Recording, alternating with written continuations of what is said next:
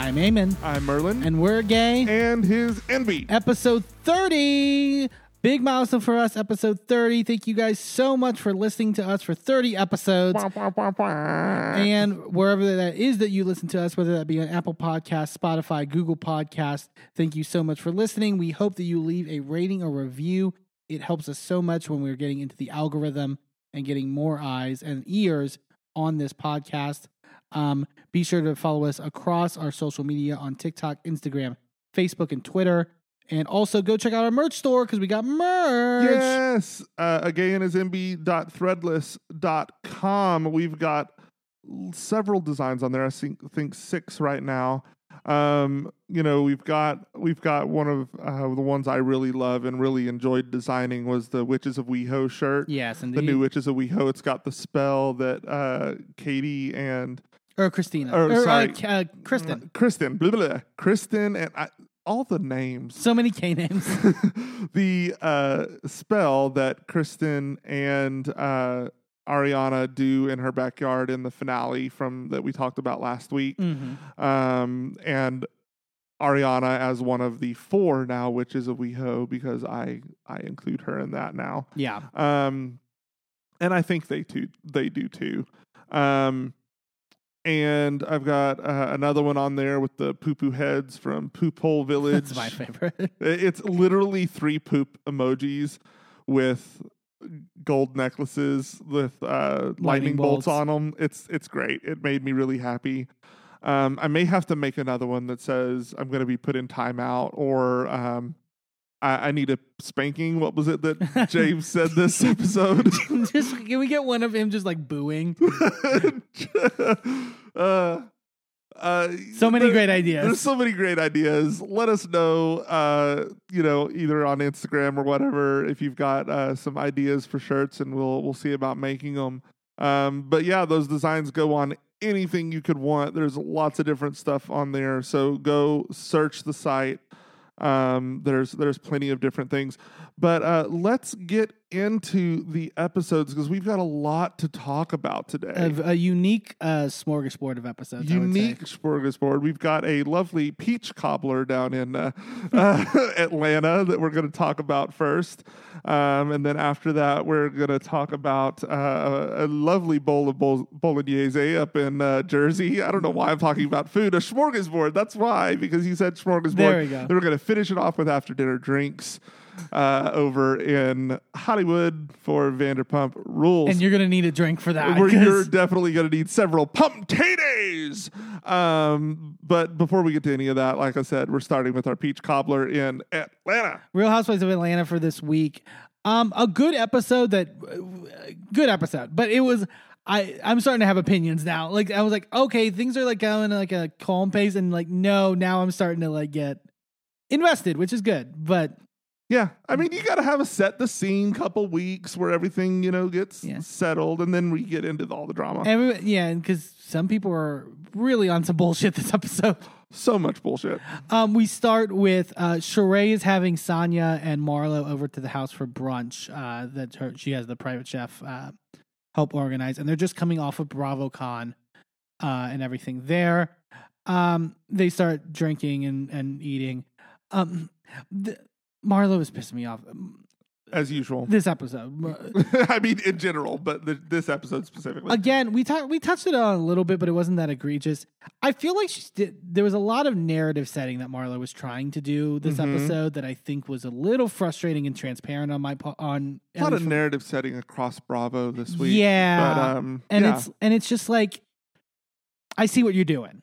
Yeah. Like this could maybe pass years ago.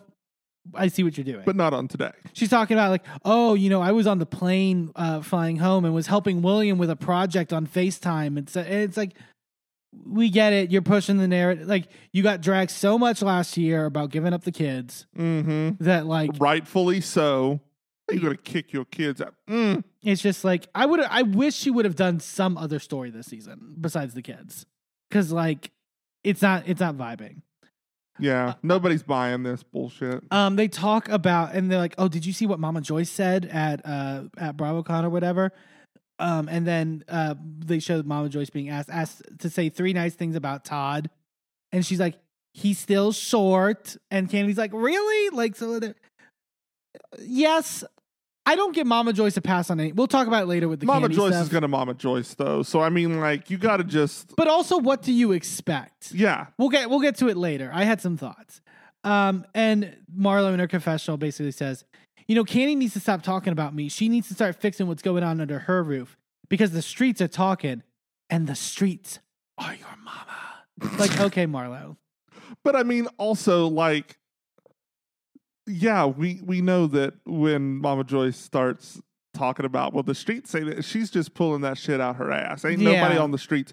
And also, it's been very clear online that somebody has a burner account on Twitter or Instagram because I mean, it was funny because people were calling it out in the comments. It's like, we see this, you see your burner account, Mama Joyce. Like, we understand. What is with the burner accounts? Like, and I suspect them across multiple franchises. Like, all three of the ones we're talking about today. You're not hiding stuff. Like, guys, come on.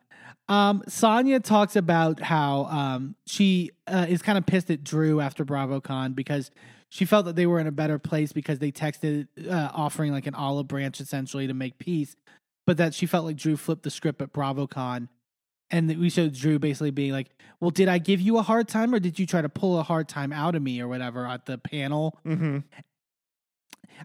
Here's the thing. I guess I can talk about it here. There was a lot of the BravoCon stuff being like the narrative of like why the conflicts were happening, and I get it. I also think, and we'll talk about it a little bit with Vanderpump, I get annoyed when they put expectations on certain people to say things in like a public setting at a place like BravoCon and then get mad at them. Like, if they would have said nothing, people would have dragged them for like not like, when like Andy does like the plead the fifth stuff on Watch What Happens Live or does the truth or drink stuff. Mm-hmm. And it's like, if you're just not selling anything, you get annoyed. It gets annoying and boring to watch if you're the audience member. If you're in that environment, you're kind of encouraged to maybe give the shady answer or the funny answer or whatever. So it's like, to me, like I get that you're people, but you're also at a convention about this television show you're on. Yes, but my thing is, yes, they are expected to be shady, but they're also expected to be shady on their show. So, like, of course it's going to go back to the show. Of course it's going to be a storyline, especially when you plop BravoCon down in the middle of filming they didn't have to have BravoCon in the middle of this show. That's true. It's only 3 weeks in. Yeah. And I think with the panels too, the panels kind of at this year's BravoCon especially, the panels kind of became like mini reunions. Yeah. And so the Salt Lake City one got crazy. Oh, and yeah. Like the Married to Medicine one got really crazy. It's like, but the setup is the same. So why wouldn't it be? Like, yeah. I don't know. And Marlo and is making fun of Drew, saying that she was giving Michael Jackson glove with like her like the glove that she had her on, whatever. It was fine. Sheree brings up the talk that she had with Kenya at the warehouse about Martell and everything, and Sheree, oh my God, Sheree, like you're trying to sell me this bridge, but like you need to buy it yourself because like. She's like, this man is kind. He's funny.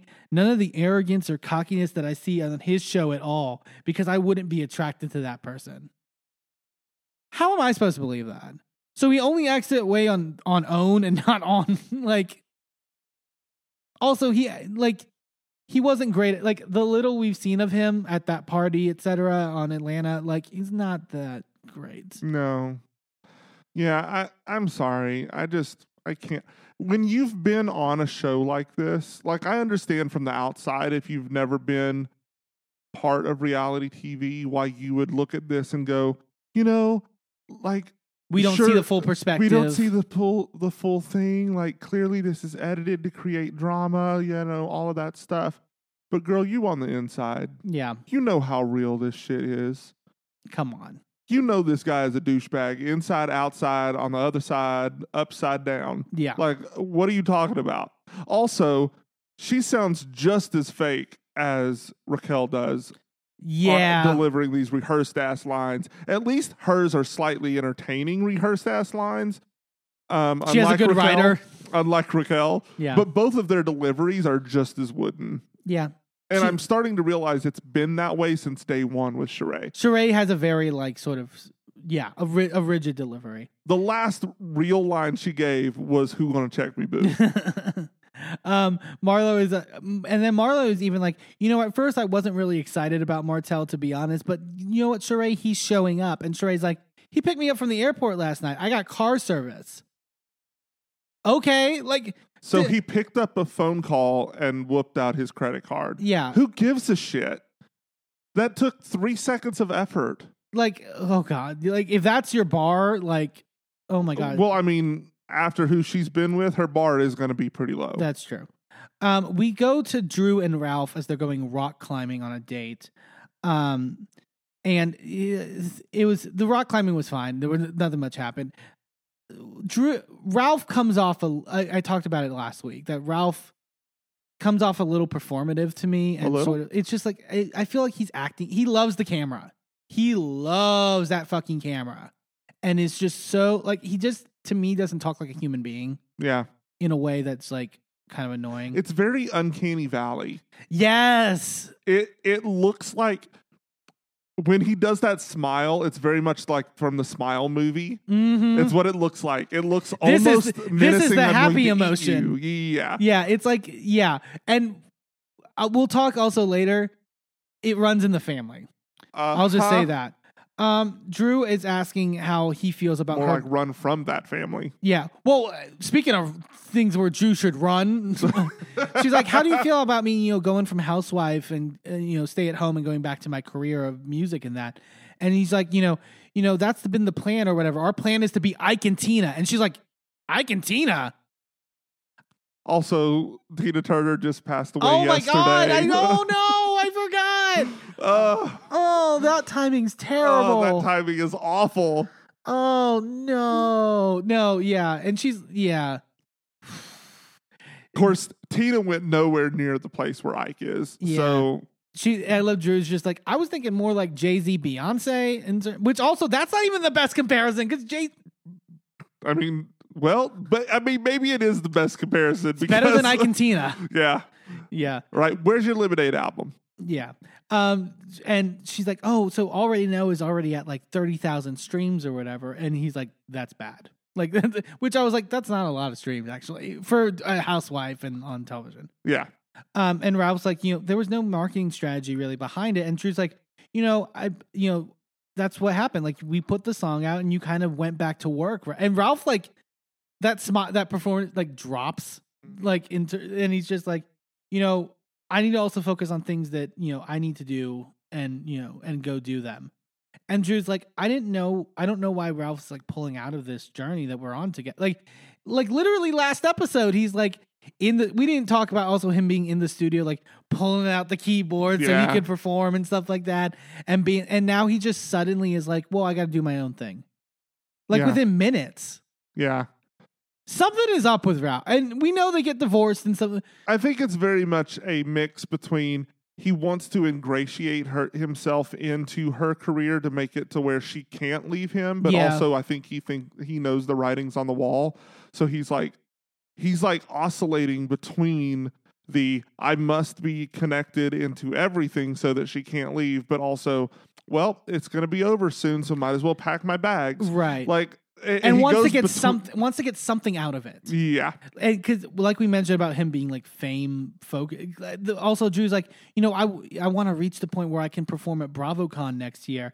And then Ralph gets so excited. He's like, oh, did you see when we were walking through the fans and stuff like that? Someone was like, hey, Ralph, gaslight me. I was that's not a good thing, dude. You're celebrating that? You're celebrating that you're an emotional abuser? Yeah. That's not fun. So then we go to Kenya, and this scene was hilarious to me. Kenya is on the phone with her graphic designer for something that she's doing and is yelling at him about the resolution's off and something about the cropping or something is blurring her face or something like that. And it was she was just why the hell isn't it you should send this to me in 3 minutes or whatever. And Kenya's confessional being I know I'm a boss, But when it comes to these people that work for me, I feel like I'm often a mentor. Cut to her being like, come on, you need to send this to me. I think she means more in the, I have to coach them through doing their job as opposed to them just doing their job. Yeah, she literally goes, I have a lot of patience and I have a soft spot for young people. She's like, get it to me now. Where? Yeah. Also, hire me if you fire that person. I do graphic design work. Let's go. And Merlin will make you look great, Kenya. I got you. Moneta then FaceTimes Kenya. And we find out that Kenya is performing at the Magic City Classic, which is a major football game for HBCUs. And basically is doing a performance in tribute to HBCUs and asked Moneta to choreograph it. So it'll be interesting to see that. Yeah, I'm excited to see that. Yeah, that should be fun. We then go to Candy's office where she's meeting with Don Juan. And they're Candy goes through her must-do list of all the events and things like that she absolutely has on her plate and stuff like that. And there's it's like 20 things. And it's like podcast, etc. This thing, Portia's wedding, fucking just like so much. Yeah, it's insane. How much was she paid to put that on the list? Oh yeah, Portia was like, by the way, I'm still on the show.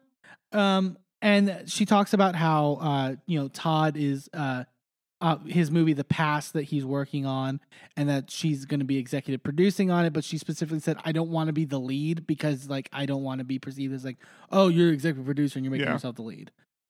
So she kind of put her foot down on that. Moneta then comes by the office, and they just came from the opening night for the piano lesson, Candy's Broadway musical that she was a part of. Isn't this the one with Samuel L. Jackson? Yes. Is in this one? Yeah. And I think that this is the one that got nominated, right? Yes, for the Tony recently. So exciting stuff there. Moneta asked about what happened at BravoCon, and Don Juan is like, it just seemed like every time we got on stage, the bullshit happened. And then we also see the question that Candy was asked of, who would you trust more with your money, Mama Joyce or Don Juan? And Candy having to be like, I would, probably Don Juan because I don't know with Todd. So, but that's the thing. It's that's what I'm talking about. They even asked Candy shady questions that she then had to answer. So it's yeah. That's my frustration. And then we see the shot from the Schwartz and Sandy's panel, which that whole panel I'm sure was just full of treacherous foreshadowing. Oh my God. In terms of things. And Mama Joyce gets asked what type of man she would want for her daughter, and she goes, I probably would have picked anyone that had a decent job. And it's ma'am, you were saying this. He was literally an executive producer on the set of an incredibly successful reality television show. At a time when it was also particularly incredibly successful. Also specifically had executive produced other successful shows for BET. Yeah. And he had a resume. He was a successful. Now, yes, he did have a come up when he got with her, but he was successful in his own right. And I'm really sick of this shitty narrative. Yeah. It's stop it. He's not a deadbeat. No, it's ridiculous. And like you said, it just feels like you're pulling it out of your ass at this point. Yeah. And we see that Todd FaceTimed Candy at her Halloween photo shoot when he had found out about it, which I thought was kind of funny of him just being upset about the thing as Candy is dressed as an alien with face paint and shit, having this serious conversation. Yeah. I like I said, I always find it really funny when people are in costumes or weird get-ups and they are having serious conversations or fights or whatever. Yeah. I can't take you seriously. And Don Juan basically is I need you need to tell her how it makes you feel at the end of the day. And Candy's whatever about me, but one day Ace or Blaze can see that. See those comments. Honestly, it's really funny how Mama Joyce is constantly talking about how Todd is after Candy's money when who is it that is taking all of Candy's money with absolutely no contribution? Oh, that's Mama Joyce. Okay. Yeah. Just wondering. At a certain point, Candy's going to be done. It's going to cut off. Oh, who bought your house? Oh, that's right. Your daughter did. Yeah. She paid for that with that Grammy money. Mm-hmm. Yeah, if I were Mama Joyce, I'd probably keep it quiet. We go to Drew and Ralph's house as they're getting ready to have Courtney over. Oh my God. Can we not with her? Can we lose her on a cash trip? Like leave her on a cash trip somewhere? Just abandon her. Yeah, like pull a Rachel on Glee. Hey, we're going to the Bahamas for our cash trip and literally go to the other side of the world. Just be like, there's another TV show filming right over there. She'll follow. But before she comes go bug the Married to Medicine people. They're in the same city. They Heavenly would rip her ass to shreds. And I would love to see it. Yeah. Drew gets a FaceTime. Oh, and Portia's over there. Or not Portia. Phaedra's over there now, too. She would not have it Toya either. Would not put up with it. She would get her ass handed to her so quick, and I would love it. Drew, before she comes over, though, gets a FaceTime from Candace from Potomac. Yes, we love to see it. Love seeing Candace, and we find out that she's performing in Atlanta, and that originally Shamari, who used to be on Housewives, was going to be a part of the concert, essentially, but had to back out, and Drew wants Drew to replace her. So Drew's excited. She's like, this could be my big break. Okay. Girl, you were on stage for 45 seconds. Yeah. like and you say unison with Candace on 3 lines. I was so confused. Not to jump too far ahead. I was so confused because it was like Candace was just performing. I was like, is Candace opening for Drew? Like, what the fuck is happening? But then it meant like... But then she came out saying half of a chorus with Candace and then walked off. Like, what are you doing? What is this? Courtney comes over and brings over Bryce, who's her ex-partner / baby's daddy. Also, Courtney's daughter is 24. Where? You know, one thing I'll say about Courtney, she looks really young. Yeah. And she's like, you know, and then his name's Bryce, and he also did a movie with Drew like 10 years ago, which she like, so like they're meeting like 10 years, you know, from now. And he was also in a group called Groove Theory. Okay. Yeah. So and this is where I was done with Courtney, and I realized Courtney was, and this was happening throughout the episode. Like Drew tells Courtney about the Candace thing. It's like, I'm getting it to be a part of this guy, and Courtney's just like, oh my God, I can't believe it. And I'm like, I need you to. I need you to take a Klonopin. Like just like it was like I literally, this is the only thing that I could like describe. It was like she was Elmo. Yes. It's oh like, my God. Just like flailing her arms and like just doing way too much. And it's like, I guarantee you don't act like this when cameras aren't around you. Like, I was getting so annoyed. It was so bad. I swear, if she tries to fucking if she stumbles over any big words during the season, the first thing that's going to pop into my head is, that's a big word for Elmo. Yeah, exactly. Maybe she can meet up with Deborah on Potomac. You know, perfect combination. And so, okay. Drew, that's a straight looking ass. What was Drew doing though, FaceTiming Candy in this moment? I don't know. She was like, I'm going to invite her. But when you watch when Candace was on the phone with her, Candace literally says, so I'm going to send an invite to Candy. I'm going to send an invite to Sheree. She was already inviting. Yeah. This seemed like Drew was just intentionally being messy. Yeah. And Courtney literally goes, I'm just going to be over here talking to them while you do that. And then Drew like FaceTimes Candy, and she's like, hey, we're with the family. Say hi, Courtney. No. And Candy's like, why the fuck is this why you called me? And Drew in her confession, I'm just really taken aback by Candy's reaction to cousin Courtney. Like, I didn't think there, you know, it was that deep. And Candy in her confessional, girl, you know I don't like this lady. Why am I on the phone right now? Yeah, they hang up. Courtney says, you know, Courtney was also annoying. I hate when Housewives or anyone on Bravo does this, where she's like, you know, there was a little situation, obviously, but I'm over it. You started it. You can't be like, it's like what Giselle did with the Candace stuff, where she's like, I mean, it's, you know, we've settled it and I'm over it and we're moving on. You don't get to decide that we're moving on. Yeah.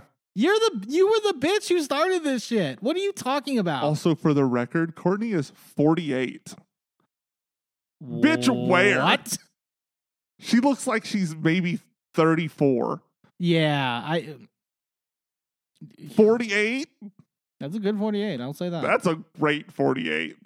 And Courtney, and she's like, oh, Drew's like, so will you come? And Courtney's like, I have no problem coming, but I just don't want to do it if it's going to make anyone feel insecure. Shut up. And Courtney's like, the topic of Sanya comes up because of Drew and stuff like that. And Courtney's like, Sanya had said, you'll confront Candy on this if you have an issue. And then Sanya denied it later or whatever that she said that, which I almost kind of believe because Sanya is a bit of a flip-flopper. Uh-huh. And she is not exactly reliable when it comes to the details of events. Yeah. And then Sanya's also unfollowed Drew at this point. So Drew's like, it feels like that was a big statement. So, all that. We go to Marlo. Marlo's driving with the boys to pick up some like Cartier jewelry from the mall or something. Again, this scene, and she's like, working on them on their grades and stuff like that. It's fine. And then she brings up, I just want to make sure they're on the right track of, because of stuff that's happened to my family. And then she brings up that a few years ago, she lost her nephew Quentin to gun violence. And I was like, interesting. I don't know why you're bringing this up. I mean, it was in her confessional, so it could have been editing. Was this nephew brother to these nephews, or was it a different sibling? I'm not sure. I think it's different. Okay. But she wasn't bringing it up to them. It was in her confessional talking about the other boys. Because if it was their brother, I could understand. Yeah, and like I said, it could be editing on the show's part. But so my issue, and we'll get to it later. We saw the preview for this episode. We saw the preview last week, right? And we saw the part of Marlo just going, "My blood nephew is dead. My blood nephew is dead." And I was literally like, "Oh my god!" If I was like, if Marlo I didn't like Marlo last season, but that is something that's really sad. So yeah. But I also didn't know this was years ago. Not to say that it doesn't still hurt. Right, of course. But what the fuck? We'll get to it. But now I'm like, wait, why are you? Why? What happens to where you bring that up? And it gets so confusing as to why she brought that up. But okay, so Candace is doing her sound check at City Winery, and Drew and Courtney stop by to get everything situated. They go over the plan for everything. The girls start coming in as everyone's arriving for the concert. Sanya talks about how she genuinely wants to support Drew and hopes that there will just be good times here.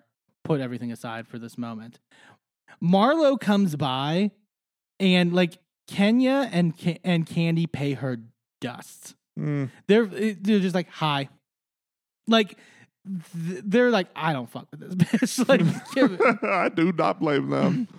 And Marlo's like, I know Candy's still mad at me from the reunion and that, but that's okay because I know with Candy it takes time. I mean, if I was a man, it probably wouldn't take as much time, or if I was a chicken wing. Yeah. Moneta I think Sonya are chatting to themselves, and they're like, Moneta also has issues with Marlo because Moneta feels like she played her in Jamaica and was talking shit about Candy inviting her and then smiling in her face and stuff like that. And she did. And I was like, it feels like this is the first. I was like, this seems weird that it's being brought up now, but it's like, oh wait, Moneta wasn't at the reunion, so she really didn't have a chance to confront her on that. Yeah. Again, so then Courtney shows up, and this again, Courtney's like, "Hey guys, oh my god, hi, how's it going, guys? I'm so excited, it's so fun." And Candy and Kenya were like looking at her like, "What the fuck are you doing?" It's just I'm telling you, just a slingshot and a Vyvanse or something. And Marlo's like, "I'll accept you with open arms" or whatever.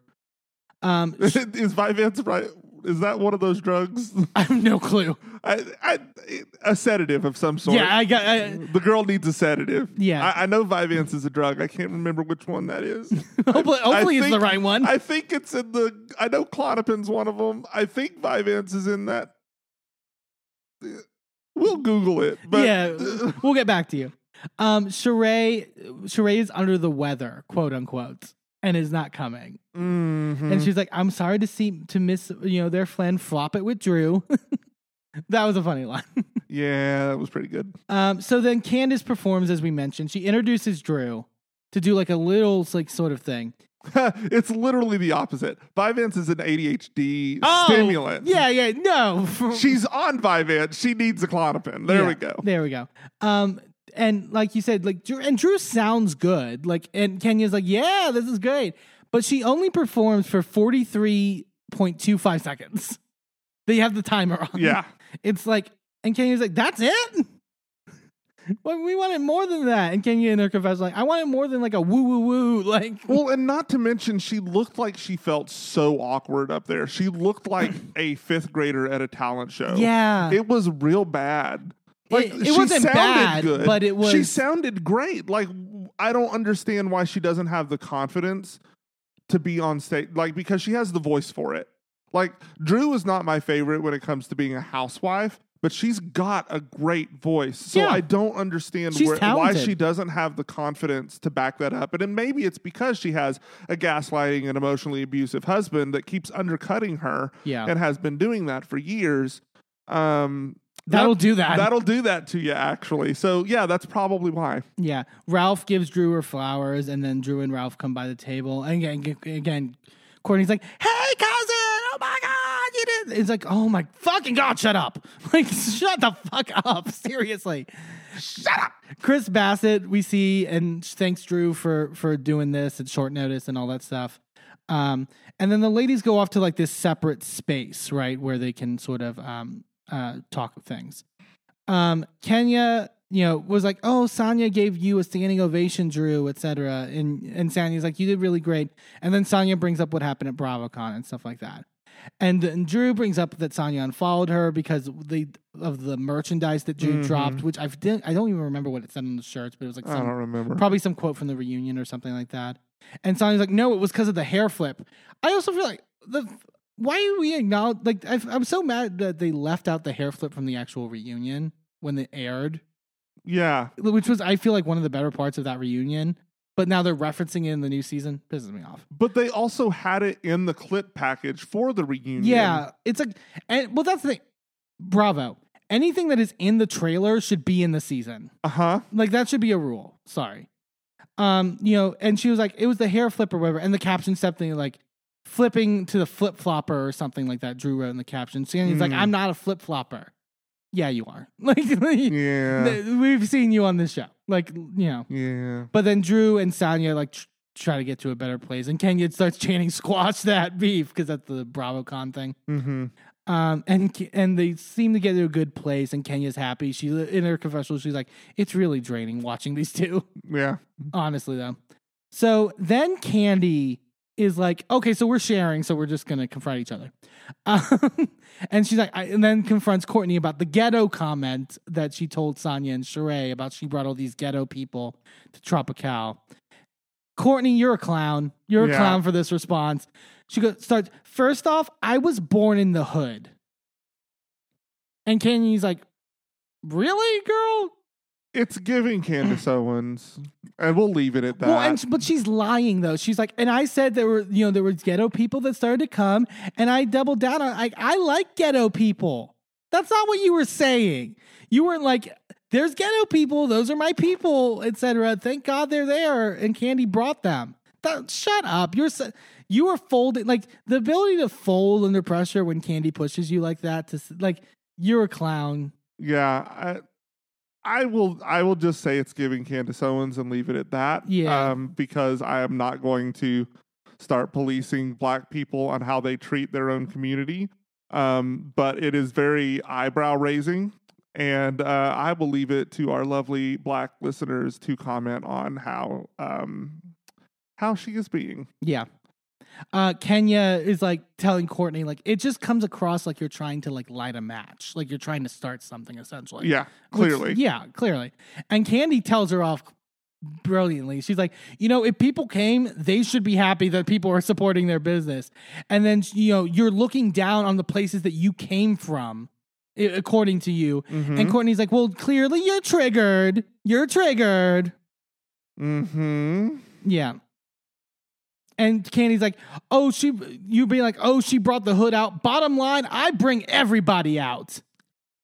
That part. That was Candy has been given the lines. Bitch, I'm worldwide. I bring everybody out. Mm-hmm. Like Candy's nailing it. Candy is here to play. And she's like, I don't think the hood or the ghetto appreciates the shit that you've had to say. So there's that. We get a quick shot to Ralph talking to Chris Bassett, and Ralph is asking if there is a spot on the bus that they can like get it in. Moving on. Of course, that was his priority. Moving on. Ralph, get off my screen. And then Sonya then brings up what Moneta was saying about Marlo at the table, and then Moneta confronts Marlo about it. I didn't take much from this fight. Moneta was very just like, girl, you're say one like. There's so much about Marlo and the way she's acted like the last couple seasons, where it's just like, girl, just talk your shit and like spiral. So then this is where everything fucking goes crazy, and I'm still not completely sure of what the fuck happened. So Drew then asked Candy what happened at Blaze. And watching it back, she asked, Drew asked, like, how, is everything okay at Blaze? And Marlo goes, what happened? Like, very performatively goes, what happened? Marlo knows what happened. They all know what happened. We all know what happened. But that was clearly Marlo saying what happened to, like, start something, right? Right.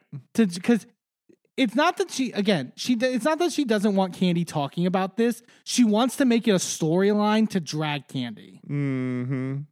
And Drew says, I mean, there was an incident, at this thing, very innocuous, just like this, there was this incident in Blaze. And Marlo goes, oh, the shooting. Okay. And Candy's like, yeah, everyone's fine. Yeah. And Marlo's like, you're talking about the shooting that happened at Blaze? And Candy goes, it's everyone's fine. It's a private matter. And Marlo then gets up on her chair and goes, well, I'm going home because Candy Burris can never talk about what she wants to talk about. Like, immediately, like, upset about this for some reason. What? Performative bullshit. I love Candy going, okay, well, then let's talk about when you cut that girl in the face. Candy's like, if we want to go there, let's fucking go there, bitch. Like, because you get, and also with Candy's response and the look on her face, here's the thing. People are, to anyone who's trying to be like, well, Candy's hiding shit. Candy clearly saw what Marlo was doing in this moment, right? Candy clearly saw what Marlo was trying and attempting and reads her like a fucking book. Like, it's clearly what's happening. Also, Candy has already addressed why they are not openly talking about what happened at Blaze on the show, because it is an ongoing investigation and they do not want there to be legal ramifications for what they say on the show. And but also in Candy's confessional, she gave the details. Well, she gave the synopsis. She gave this is the report that was on the news. Yeah. Basically, it was very much these are the details of what happened. These are the facts of the case, and quote also, unquote, and that's it. So not to jump ahead, Marlo makes a point of on Watch What Happens Live, especially being like, Candy has her minions to like never bring up anything negative about Candy. One, Candy has been pretty open about her life on this season, including the negative parts. And honestly, I would say Candy and Kenya have been the most open about their lives. Yeah, I would say but Candy, like, how does that make sense when Candy's in a confessional talking about it? Kenya's in a confessional talking about it. Sonya was in a confessional. Like, Sheree was talking about it too. Sure. But like, they've talked about it. Like, what do you, it's not that you want them to talk about it. It's the way you want it talked about. Well, I mean, to be fair, they probably haven't filmed any confessionals yet at this point. But still, like, it's episode 3. Yeah, chill the fuck out. But also, what does Marlo want them to talk about? Because Marlo then says her in her confessional, like, they love to bring up my past, my mugshots, me allegedly dating old white men, my mom, the boys. But when it's Candy, it gets swept under the rug. One, who's talked about your mom other than you? You brought up your boys. You brought up your boys and responded to... And you brought up your mom. You brought up all the things that have been talked about you on the show. But also, those are all... The comparison of that to the Blaze incident Those are all things you have done, Marlo. This just happened at her restaurant. The only thing that this involves, Candy, is that this was her restaurant. And her cousin that got shot. But that's it. But that's it. She didn't shoot anybody. She wasn't there. What? Why does this reflect on Candy? It's yeah. You know, and Drew tries to basically end the conversation, and she's like, you know, tonight is all about music and love. And then again, Courtney's like, Drew, you were so amazing tonight. Oh my God, good job, Drew. It's like, I turn it down to like a 10. Down to a 10. Down to a 10. A 10 I can handle, but you're on like 11,000. Yeah. So then everyone leaves. And then we get the graphic on the screen that says 30 minutes after production wrapped. And Drew and Marlo are arguing. And Marlo keeps me mad. Why didn't you say shooting? You didn't say shooting. And Drew's like, everyone knows. It's on the news. Like, you're acting as if I was, by saying incident instead of shooting, I was hiding something. Yeah. We all know it's a shooting. It's also, you've been on the show long enough because Marlo, besides the fact that this is only your second season as an actual housewife, you've been on the show trying to get a peach for like 10 years. Yeah. So you know how production works. You know full well that when this is brought up, there will be a clip package of what actually of happened. Coverage of this incident so that people have context. Yeah. Like, you're not stupid. And Drew is like, look, I'm from Chicago. I've lost a lot of my family. And with the fact, you know, with the fact of knowing what you've experienced in your life, Marlo, like, why would I make a moment out of it? I know that this was not the same attitude, but when anybody says I'm from Chicago, my brain goes, bitch, I am from Chicago. Mystique Summers Madison, we love you. But Drew's like, why would I make a moment like on a TV? You wanting me to make a TV moment knowing what you've been through in your life. Also, I have people in my life, family that have been killed as well from gun violence and stuff like that. You know, and Marlo in her confession, I thought this was gross. Marlo in her confession going, Drew is trying to act like she lost people to gun violence and she can't say the word shooting. Are you questioning whether she's lost people? I mean, to me, this just, Marlo has no empathy. None. Because if she did, she is only mad because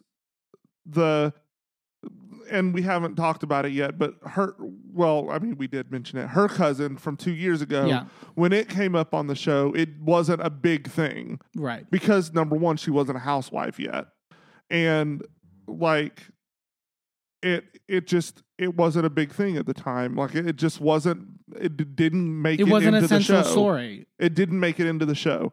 And that's not on Candy, because I don't know if you know this. Candy is not an executive producer for Atlanta. She may produce a lot of things, but she does not produce Housewives of Atlanta. So we also, and Marlo talks about being triggered or whatever, and then says that, and then we find out that Quentin, her nephew who died, also used to work at Candy's restaurant, which, and I'm not saying, and when I say this, I don't speak ill of the dead, and like people, and what happened to him is tragic.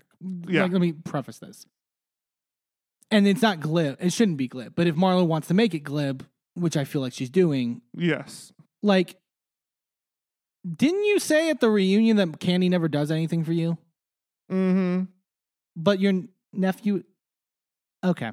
But your nephew got a job in the restaurant. I just think that's... I just find that really odd. Mm-hmm. And then Marlo talks about, I texted Candy to tell her, and she didn't care. And then when I brought it up then on camera, she acted as if she hadn't heard it. Cut to an actual footage from when that happened, and Candy was extremely empathetic and was like, which also like, but to act like she acted as if that was the first time I was telling her.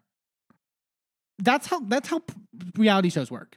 Sorry, like, that's how. Yeah, if you learn something off camera, you act like you're learning it on camera. But also, people are harping on the text. Like, some people I saw, like, were like, "Oh, Candy does sound kind of cold" or whatever, based off of the text messages.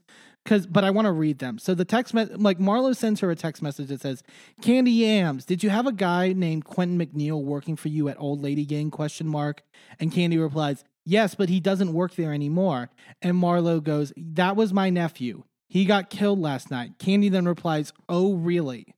And then Marlo says, "His mom just said he worked there, roommate. He got killed last night." And then I think Candy then responds, "Damn, I'm sorry to hear about that." And people are harping on the fact that when Marlo says he got killed last night, Candy says, "Oh, really?" I think what is happening, and obviously my theory on this, because I don't think Candy would be that cold. No. But it's one of those things where if you've ever been in a text message exchange with someone and the person that you're exchanging with, like, texts, like, each, like, separates the sentences by text, like, text a sentence at a time. And sometimes you respond to the first sentence but when you hit send, the second sentence already got sent.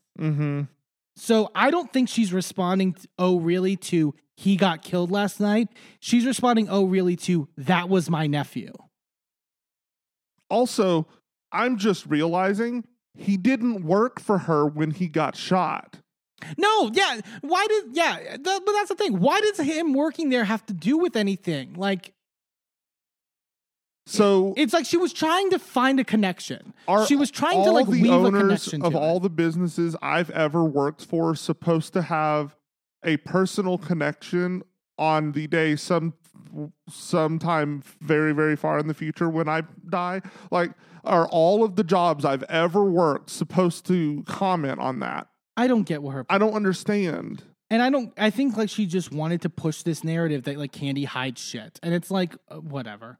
Because Marlo doesn't have a way to have her own actual genuine storyline, and she knows full well that she's not a good housewife, and so she has to clamor to keep her peach. Yeah. The one that she's fought for 10 years, and they gave it to her basically out of pity. So, like... it's really stupid. Bravo, get rid of her. We don't need her. This cast is good without her. We don't need her. And Marlo grabs Drew's hand. And don't let her be back as a friend of either. We don't need her on our screens. Marlo grabs Drew's hand and puts it on her chest and goes, "Do you feel my heart right now? My nephew died. You can Google." And Drew's like, "We're not doing this." And, like, Drew's like, "This is stupid." Yeah. And Marlo, good on Drew. And this is where Marlo keeps going, "My blood nephew is dead. My blood nephew is dead." And then gets up and screams in Drew's face and goes, "My blood nephew is dead, bitch." And is, like, ranting in the parking lot. And Drew's like, "What the fuck happened?" And that's how we end the episode. Like, I don't get that. Like, take your old tired ass back to the archive and be done. Yeah, this was not...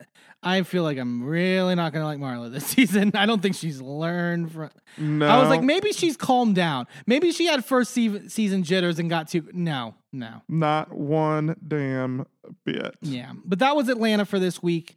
We're going to take a quick commercial break, and when we come back, we are going to be talking Teresa Gets Married, The Real Housewives of New Jersey. Finale. Don't go anywhere.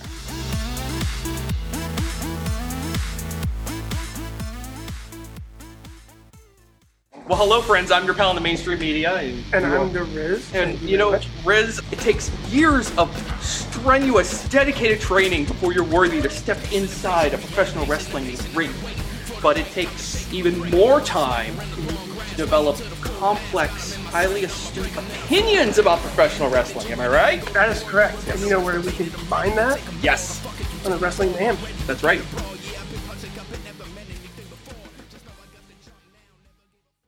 I'm Eamon. I'm Merlin. And if you're anything like us, you live your life out loud. And when it comes to issues of discrimination, inequity, and outright bigotry, we use every platform we have to speak out against systems of oppression that perpetrate violence against marginalized groups.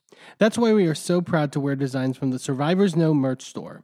Their team has created designs that feature unapologetic, empowering, and survivor-centered messaging that range from mild, like accountability is love and toxicity is not on the menu, to a little more spicy. Like one of my favorites, fuck your laws, fuck your system, transformative justice now, which has a cute little happy flower on it. Each design is available on a variety of items from t-shirts and hoodies to bags, blankets, magnets, and even stickers. And as more items become available, the options will continue to grow. 100% of the proceeds go back into supporting the amazing work done at Survivors Know to support survivors, workers, and survivor advocates by organizing, challenging the status quo, and creating alternatives to the systems that fail us. Support Survivors Know by shopping today at survivorsknow.threadless.com. That's survivorsknow.threadless.com. Sidekick Media Services. We are your sidekick in business for social media, video production, and more. Find out more at sidekickmediaservices.com.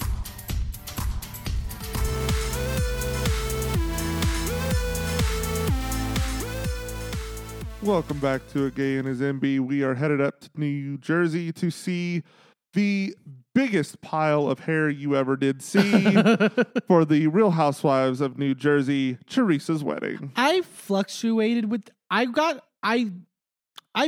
like, we've kind of dragged Louis, particularly last episode, and kind of had our thoughts on this relationship, which I don't think is good. No. Or healthy. Mm-mm. But I also got emotional at moments, and there were moments where I was like, oh, okay, maybe. And then I was like, oh, but... And you were saying earlier, because we rewatched this today, or at least parts of it, and you were saying earlier that you had wished that they had shown this at the beginning of the season, and then did a flashback, and we saw the whole season. Or started filming the season at the wedding or something. Because, like, I would have loved to, like...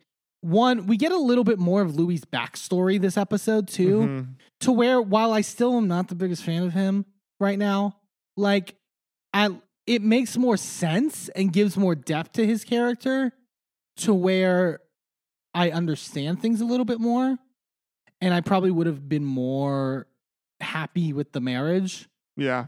Like, so, but yeah, it was like, it was frustrating. But it was also a light watch. I like that. It was a little. There was drama. There was definitely drama, but it was for a large part a light watch. Quickly though, they're talking about the proposal that he did in Santorini. And not Teresa go because I guess the fireworks went off before she said yes or whatever. And it's like that's a cute moment, whatever, cute mistake. And Teresa's like, the Greeks, I guess they don't understand English. Oh Lord! Oh Lord! They put the record scratch in there for a reason. It was But we start with one day before the wedding, and they're at the rehearsal dinner stuff that they're doing. I forgot, like they're talking about like why they love each other and sort of like, and Louis like she loves me for all my flaws and all my different stuff. Well, that's good because you got a lot of them. Yeah. Well, one of the least ones, Louis says that he sits down when he pees. Which, fine. I mean, I wouldn't expect him to be honest about that. Like, just because not that I think that there's anything wrong with that. I don't, but I wouldn't think that within the super macho kind of culture of New Jersey, right, that would be something that would be celebrated. But I was saying this too. It's weird that like Louis has these like moments of aggression that are very like male focused, dominated, like sort of like he's like on creatine and fucking like testosterone and shit. And then like he has a lot of these like effeminate moments, not to downgrade him, but like, and it's not just the therapy stuff too. He has these moments that are like playful and like sort of like. And how sad is it in our culture that things like being playful and going to therapy are seen as effeminate? It's ridiculous. And to be fair, that is not us criticizing those things and saying that they are bad or being effeminate is bad. But we're saying that within the context of clearly the macho culture that is presented on Jersey as being pretty misogynistic.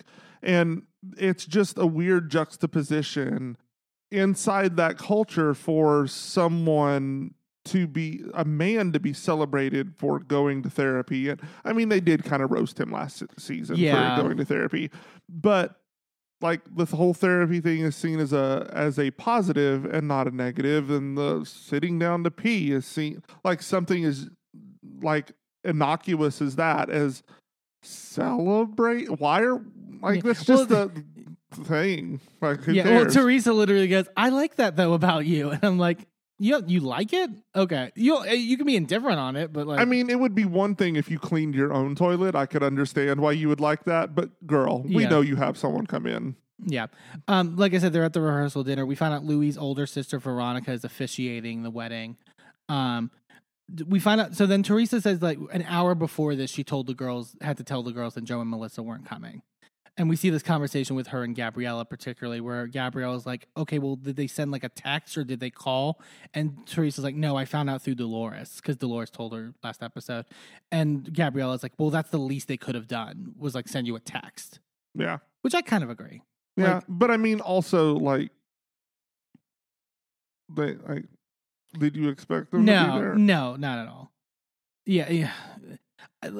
We'll talk, like the synopsis of, we've said it over. We're over it. You should break up. You should be separate people. Like it's, At least for a few years. Like, let everything calm down so that you can discuss things without blowing up. Jackie said that on the after show, which was like, if they come together in like a couple years, fine, great, but they need to be apart.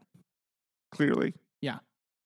Dolores and Jennifer sit down with Gia and are talking, and she's like, how's your mom doing? And Gia's like, I mean, the only thing that stressed her out was all the Joe stuff.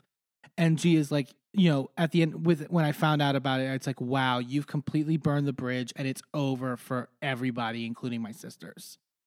So, yeah. Dolores is like, you can't move forward if you don't let things go. And Jennifer is like, I think we just need to concentrate on what's happy. Jennifer, throughout the season, has also very much been like, I think it is a good friend thing of like redirecting Teresa and just being like, let's just not worry about that. Don't worry about that. Like, you're getting married, which is good for a bridesmaid, I would say. That's like important. Yes. The problem is she's been involved in this stuff to where it is good in and of itself, but I question her motives. Yeah, because Dolores talks to Jennifer and is like, I just would give anything for Joe to be here. And Jennifer, you were kind of... I did not like how she responded. She goes, life's not a fairy tale, babe. There aren't always happy endings. It's like, girl, why are you being so... like, no, stop. Like, you clearly are... I don't know.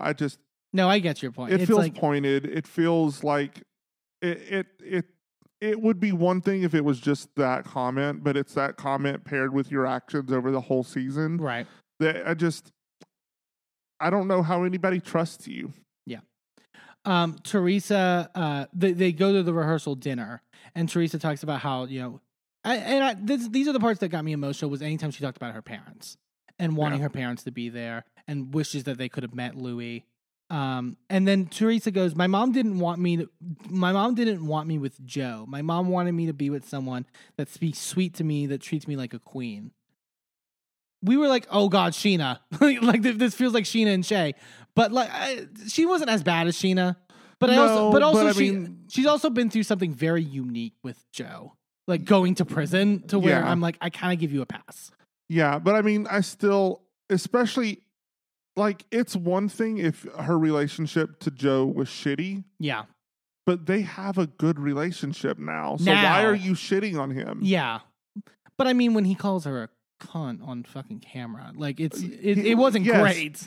Yes, I agree. That was not a great thing to do. It was not good at all. But that was in the past, and clearly their relationship has evolved to something different. Yeah. So why are you going back there? Why are we taking it back to that place? Why can't you just go, Joe was not right for me, and that's okay. We have 4 beautiful daughters out of that, and it just wasn't meant to be long term, and now I'm meant to be with Louis, and that's okay too. Yeah. Like, why can't Teresa doesn't have Teresa's not the one to have the words for that. A deft hand Teresa does not have. I guess. We see Louis Sr., Louis' dad, give sort of a speech, and we find out a little bit of like that Louis' dad's basically a recovering alcoholic, and that explains a lot. And Louis talks about how like they had a really rough relationship because he was the oldest son, and so therefore like when he was going through stuff, a lot of responsibility was placed on him, and a lot of like, which I'm like, that makes sense, and that like I can understand that in terms of like that stuff. It's just interesting to me. Teresa thanks them all for being there, and they're gonna have fun and they're gonna party. Louis like gives her a kiss or whatever, and then has a little hot mic moment where he tells her boobie is popping out of her shirt. So that was funny.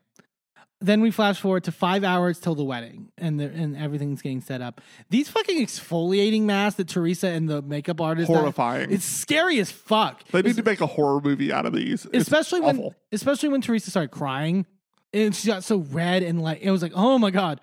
But she's crying because her friend Angie, who she became friends with because she worked in the same hospital where her dad was in when he was sick.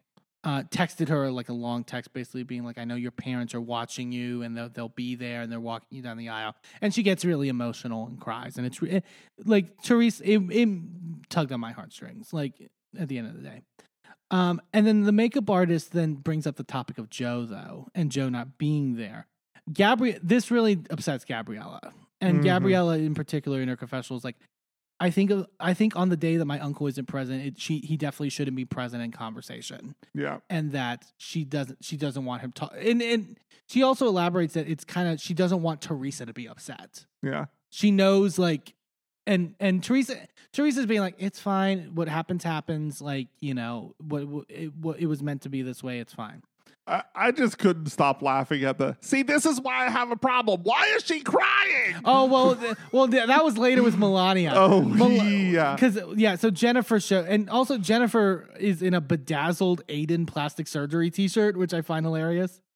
But Jennifer pulls Teresa to the side and gifts her this like jewelry with her parents on it, which is really sweet, I thought. And Jennifer then apologizes to her for what happened at the party, and she feels like she caused this by telling Danielle. And did. And yeah, she's not wrong. But this is where it was on purpose though, so like own it, I guess. Yeah, this is where Gabriella overhears them in the room and hears that they're talking about Joe and gets upset about it. And this is where Melania sees Gabriella crying and turns into Teresa. It was so funny. I'm about to go off. Like, that was such a Teresa line. Find me a table. She's going to flip it. Yeah, and Teresa's like calming her. Prostitution whore. Yeah, and Jennifer's like apologizing to Gabriella, being like, I won't bring him up again. Like, sort of. But like, yeah, it's intense. So then we see like the work that Lucia is doing on Teresa's hair. The infamous hair, which cost 1,500 bobby pins. And $10,000. 10,000! Yeah, you missed that? I missed that! Holy shit! I think I agree. Send me to Sally Beauty. I could do that in like $150, $200. Yeah, I agree with Dolores, who said like it kind of works for Teresa, which I do think it does. But I love Jennifer just being like, I mean, the hair's supposed to be an accent. It's not supposed to be the main event. And then Gabriella straight up says that it looks like a rat's nest to her face. And I'm like, how were you so worried that your mom was going to be upset about Joe being brought up and that she was going to cry? But you're willing to say her hair looks like a rat's nest. Also, it's awful to call someone a rat. But a rat's nest is fine. Yeah. It's just a home for the rats. It's a home. I'm making a home. Yeah. So then guests start arriving to the wedding. We see a lot of familiar Bravo faces. Chanel Ayan, Ashley Darby, Kenya. Dorinda made so many appearances. Dorinda was looking for the camera, I felt. It was like the red lights was there. Phaedra was there. Because I know they got along pretty well. Did not see Ramona. Well, and you've heard that Ramona has been pretty anti-Teresa lately. No. She has called Teresa like a monster, I think. Or no, she didn't call her that, but she has been liking posts of people saying that, and it's like, girl, we can see this. Oh, Lord, Ramona. But I mean, she's in her 70s. She may not understand that you can see the light. She's not in her 70s. Yes, she is. Is she really? Yes. What? Yes. I could have sworn, I knew she's at least in her 60s, but like. I thought she was like 71 or 2 or something. How is like, yeah. Okay, maybe not. She's 66. Yeah, but still. That's like, close. Still, it's not far. Yeah. Danielle arrives and she says she wants to just avoid the drama and that she would never have said anything if she knew that this meant that Joe wasn't going to come to the wedding. Right? Yeah.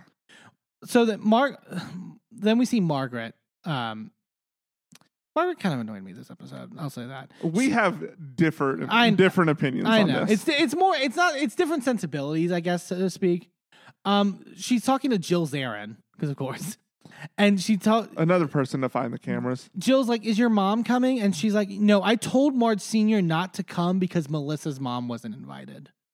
I can understand that because Marge Sr. is not one to keep opinions to herself. Yeah.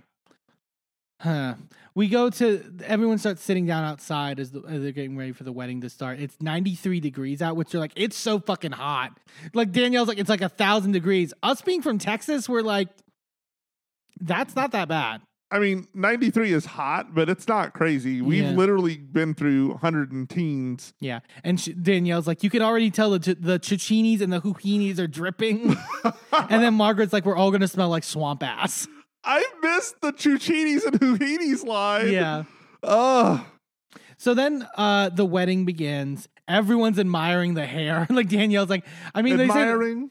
Yeah, well, Danielle's like, they said like hire the hair to close to God, but God's like underneath at this point. Like, yeah, that's the Mount Everest of hair. Yeah, they have the wedding. There wasn't anything particular. It was very beautiful, sweet.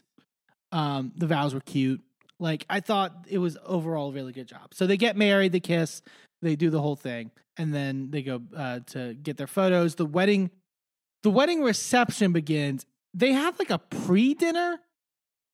They had food before they went into like the actual dinner. It's probably because usually you do while you get rid of the guests and they go inside, they have usually like finger foods and stuff to eat. But this wasn't finger food. This was like lobster and mac and cheese and like yeah, it was like it was weird. I mean, usually though they do finger foods while the wedding party is taking pictures. Yeah.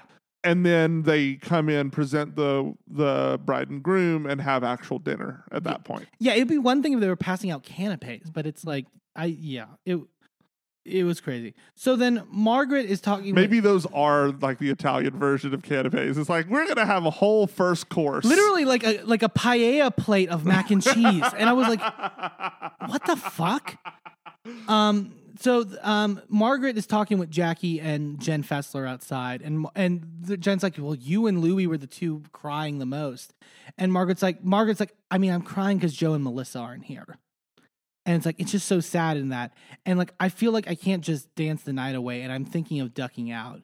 And Jackie and Jen Fessler are kind of like, no, not really. I think like, and I also feel bad for Jen Fessler because Jen Fessler was like, well, you're my ride, so if you leave, then I have to leave.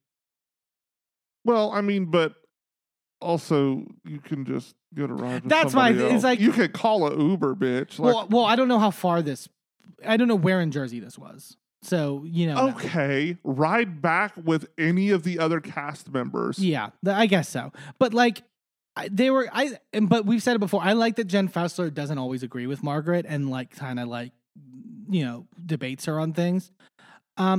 We disagree on this. Because Margaret and Jen Fessler later duck out before the actual like wedding party. Right, they were waiting until Teresa and Louis showed up to be presented as a couple. But I don't think they stayed for the presentation. Well, I mean, at least the way it was edited, it was like they were leaving as they were coming in. But I could be wrong. That could be editing. Could be. But like, I don't get the point.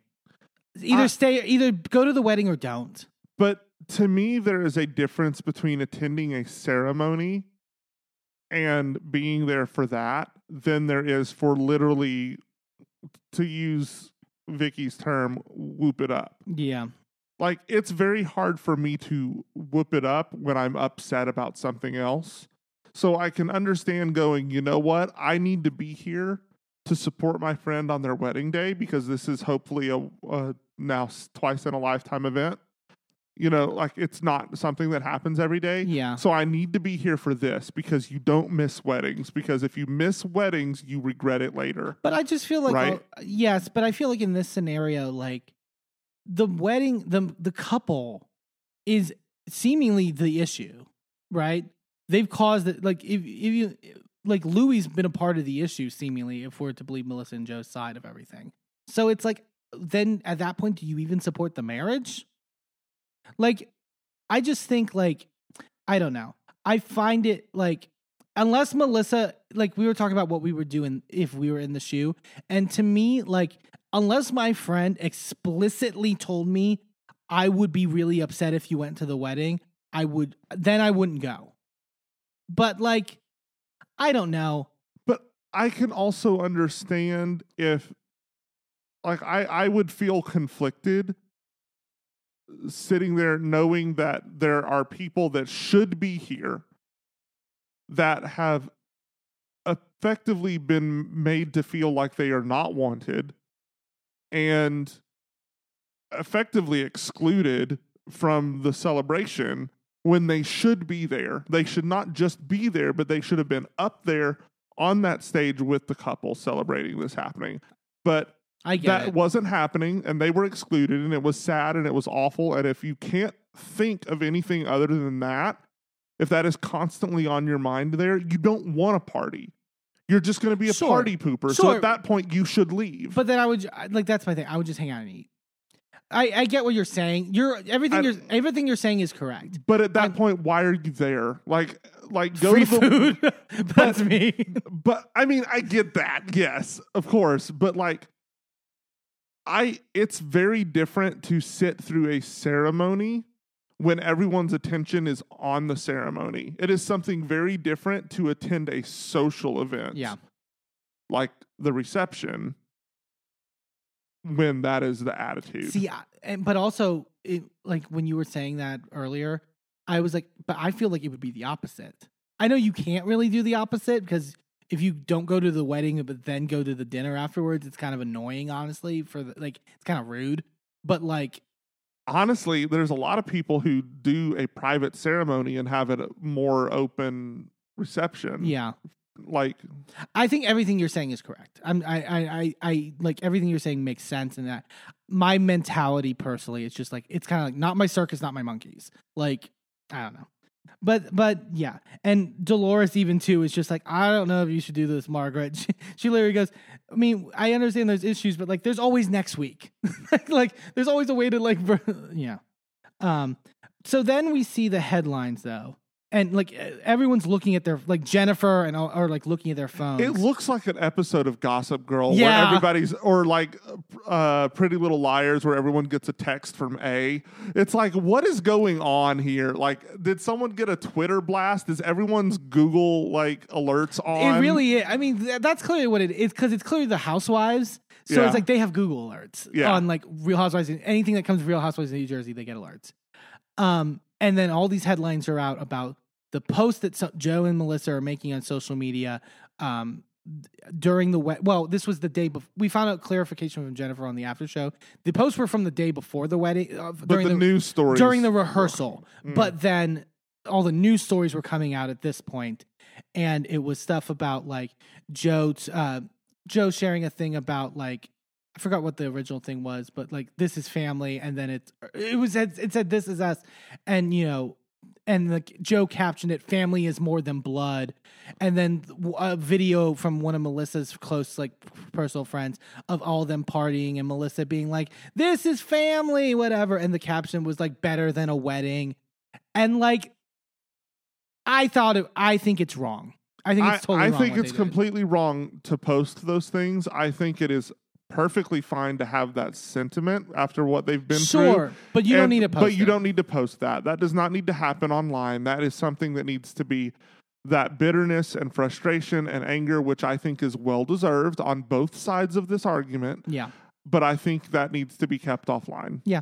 I agree. Especially on the day of a wedding. Like, if you wanted to post something like that the week after, maybe, or the week before. Like, no, the week before is still distasteful, but the week after, I think, is fine. There's a thing of not supporting the wedding. Like, you can say, I don't support this wedding, whatever. There's a difference between not supporting and actively dissing on it. And I think it just doesn't look good on your part. I didn't like it. Yeah. But everyone's finding out about this, and Jennifer's like, Teresa cannot know about this. And Louis is sees it and is like, this is fucking bullshit. Like, how dare they? Bob the Tomato starts coming out. Yeah, well, we see him talk to Rosanna, who's Teresa's close friend and one of her bridesmaids, about what's happening, but we don't see it. Like, the camera, it's like the camera's down, but he's mic'd clearly or whatever. He's like, I can't believe they're doing this, et cetera, whatever. I swear I think he said I'm gonna bury them or something. And he's like, if they post one more fucking thing, and then we hear like what sounds like Louis like punching the wall. Like, and and I get being upset, but it's just like, yeah. And Louis like, I'm not telling Teresa about this. She deserves to have a happy day, etc. They go to the rest of the party. They had burlesque dancers and like, because Teresa's like, I wanted everything to be sexy. Like, I wanted the least amount of clothes possible, but the most amount of hair. Yeah, the least amount of clothes, most amount of hair. Yeah, and everyone's just like, oh my god, like this was a choice for a wedding. Like, come on, nipple tassels. Yeah. And we find out that the total wedding cost was $500,000. Holy shit. It is holy shit. I get it to a certain extent in this case because this wedding has been so anticipated. And 400,000 of that was her hair. Yeah, honestly. But that. So they do it. They party a little bit more. It doesn't look like it would be that much, though. It looked like a pretty simple sort of ordeal. I guess it was just the amount of hair you needed. Well, I mean, no, that's not what I mean. I mean the whole wedding. Like, oh, yeah. Like, it was an outdoor wedding. Like, you had some chairs and a stage and, like, some, like, I'm sure archway thing. And then, like, you had a venue. Yeah, you have to pay for that. And, like, you have to pay for all the food. Like, I get that. There's, like, a DJ. There's performers. But 500,000, like, I would say, holy shit. I actually bet a lot of it. I think a lot of it was dress and dresses and jewelry. Oh, yeah, that's right. She did have 2 dresses. And a full crown. Oh, like, that's right. There was a full crown. And that shit's real. I wonder if that's in the $10,000, the crown, of how much the hair cost. Maybe. That would make a little more sense. But so, and Teresa's daughters come up and they give a really beautiful speech, thanking Louis, etc. And Teresa's like, that's the biggest reward is having their approval and stuff like that. And it's a really sweet moment. It was a cute wedding. I thought it was really fun. I liked having a wedding special. I feel like we haven't gotten that in a long time in Bravo. It obviously was much anticipated with Teresa's story across these seasons. Like, I thought it was really good and really cute and really fun. And then we get the trailer for the reunion, and oh my fucking god, I need a drink. Like, I need a drink. I don't know how we're getting through that reunion. It sounds so like. I don't know how we're getting through that reunion, but we're gonna have to get through another one first. Oh yes, we are gonna take a quick commercial break, and when we come back, part 1 of the Vanderpump Rules reunion. Don't go anywhere.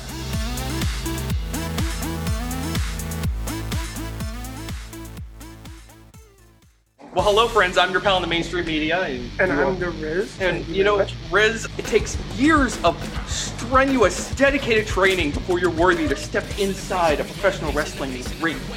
But it takes even more time to develop complex, highly astute opinions about professional wrestling. Am I right? That is correct. And you know where we can find that? Yes. On the Wrestling Mayhem. That's right.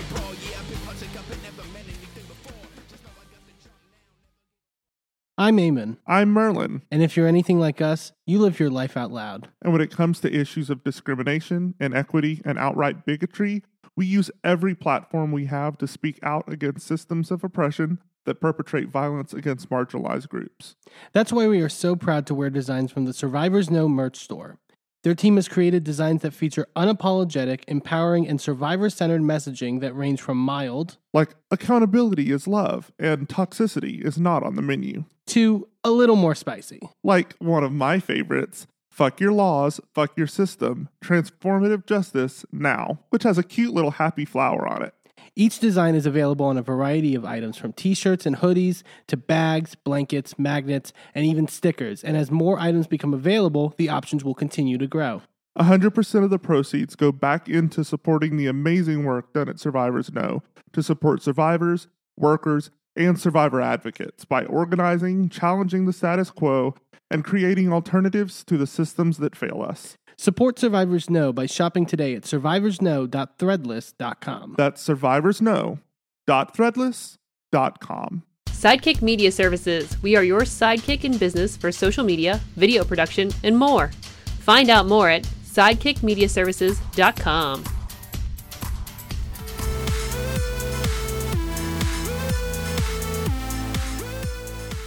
Welcome back to A Gay and His MB. Get your pump TDs ready because we are headed into the Vanderpump Rules Reunion Part 1. Holy shit, this was good. Well, okay. It was good, bad, and awful, and hilarious, and all the things. Special shout out to Lala and James for this whole thing. Yeah. Oh, the MVPs. Holy shit, they were good. I understand why some people found it annoying, but it was like, I didn't care. Like, to me, it's like we know most of the details. We know everything that sort of happened. We know who's telling the truth. We know who's lying. I just want hecklers. I saw someone who was great that was like, this is just Twitter. Like, this is Twitter personified. I'm fine with it, honestly. It's like, I'm there for it. Like, fuck him, and he deserves to be fucking ripped to shreds, and I'm here for it. I'm here for it at the end of the day. 1,000%. That was it. Goodbye. See you guys later. See ya. We should also clarify. So we're gonna be reviewing the extended versions of the episodes that are on Peacock right now, which are also uncensored. I love the fact that it's uncensored. So if you haven't watched that version, pause this. Go watch it because there's some good shit in that extended version that was not in the original. Because I was like, what else? Maybe I was worried it was going to be like Ultimate Girls Trip where it's like innocuous stuff. No, there's good stuff in this that they added into it. Oh, absolutely. And context to things that made things make more sense that was in the original broadcast. Because we watched the original Wednesday night and then today, before recording this, watched the extended version. Yeah. And oh my God. And things that made me even more angry at people. So go get caught up. Come back. We will wait. Yeah. So not for long. Anyway, go ahead. Yes. So we start with the solo interviews, right? And I was like worried about like how long. I love that they're pretty quick, but they're taking parts of them and putting them when they're talking at the reunion. I thought that was a smart move. And we see really Tom. They're treating them like confessionals. Yeah. I see really Tom and Ariana's. We see really Tom and Ariana's. We're gonna get more of Raquel's, I think, in future episodes. But first off, Raquel's blazer. Shut up. Fucking, what are you doing? Like, I saw a great tweet, which was like, it was like someone who got a DUI who's like trying to present themselves as like an upstanding citizen to the court. Like, girl, this is not an episode of Judge Judy. I'm going to need you to dress a little bit better than that. Yeah. So just a general off also with these two interviews that Andy does with Tom and Ariana. It's so clear the contrast. Tom sounds like an actor. He doesn't know how to talk like a normal person that's like I can genuinely emote with. Oh, with what Bo said about... Oh, yes! Yes, Stassi's husband, Bo, was talking on Stassi's they're doing a tour. Podcast is on tour, and he came on stage after the finale last week, and one of their shows was like, okay, so I do casting in Hollywood, and this is bad. Like, General Hospital has some really bad actors. I don't think he could get a spot on General Hospital. And he's right. It's awful. Yeah, and it's just like, also when you see that in contrast with Ariana. Ariana talks like a normal human being that's going through something, and she just sounds so real and honest. Everything Sandoval says starts with a... Yeah. I mean... setting the stage, setting the mood, set dressing. It's all set dressing. And I would also really encourage people, go watch or listen to the Call Her Daddy podcast with Ariana that just came out. That was so good. It gives you a lot more details. It's literally the anti-Howie Mandel podcast. It's the reverse. So good. And but she talks so open and honestly and like in a way where it's like, yeah, even if I knew none of the facts, I would totally fucking believe you because you actually sound like a human being who is trustworthy. Like, I mean, not to mention the fact that the interviewer, the podcast host on this podcast is someone who is a feminist, who is, has been in an abusive relationship before, who is aware of the subject matter at hand and has watched all of the stuff leading up to this. So, like, it's a wonder what, preparing for an interview actually will do in the context of having a good interview. Howie. Anyway. Andy starts off by telling Sandoval, kind of feels like you're the most hated man on television right now. And is. Yeah, and he goes, Feels like again, the performativeness. It's so disgusting. They ask he asked Ariana about how the living situation. She says that Tom, what we know, which is that Tom is staying in the guest room and they're basically avoiding all contact now that they set up a go-between. It took a while. We'll get into that. Raquel tells Andy, "I'm preparing for the worst, hoping for the best." Are you delusional? She's crazy. Andy asked if Raquel reached out to her, and she said it took Raquel 48 whole hours to text me, and it was a fucking innocuous bullshit text. Ariana texted her, "You are dead to me," all capital letters, and Raquel replied, "Ariana, I don't know what to say right now besides I really fucked up, and I am so, so, so sorry." And then Ariana replied, "Shut the fuck up, you fucking rat." And then blocked her ass. So perfect. And so Andy then asked Sandoval when he knew he had feelings for Raquel. And then Sandoval goes, "Honestly, throughout last year, beginning of the year, I started to get to see and know who she really was. Beginning of the year." So when she was still with James. Or when she had just... This was happening. Beginning of the year was before the reunion. Was it? Reunion's in March. Oh, that's right. Yeah. They were still together. I fully believe that they were. Yeah, this was a long con. And we were talking about this. I believe that Raquel making it so public, the breakup, and doing it on the reunion, the day before the reunion to when James didn't want to do that. With all the knowledge now, looking back at everything starting at the last reunion, it is very clear. Yeah. There is so much orchestration. There was a plan in place, masterminded, and I hesitate to use that word because he's not a master, nor does he have a functioning mind. Yeah. By Sandoval. And all of this stuff, you can just see the plan in place and how it unfolded over time. Yeah.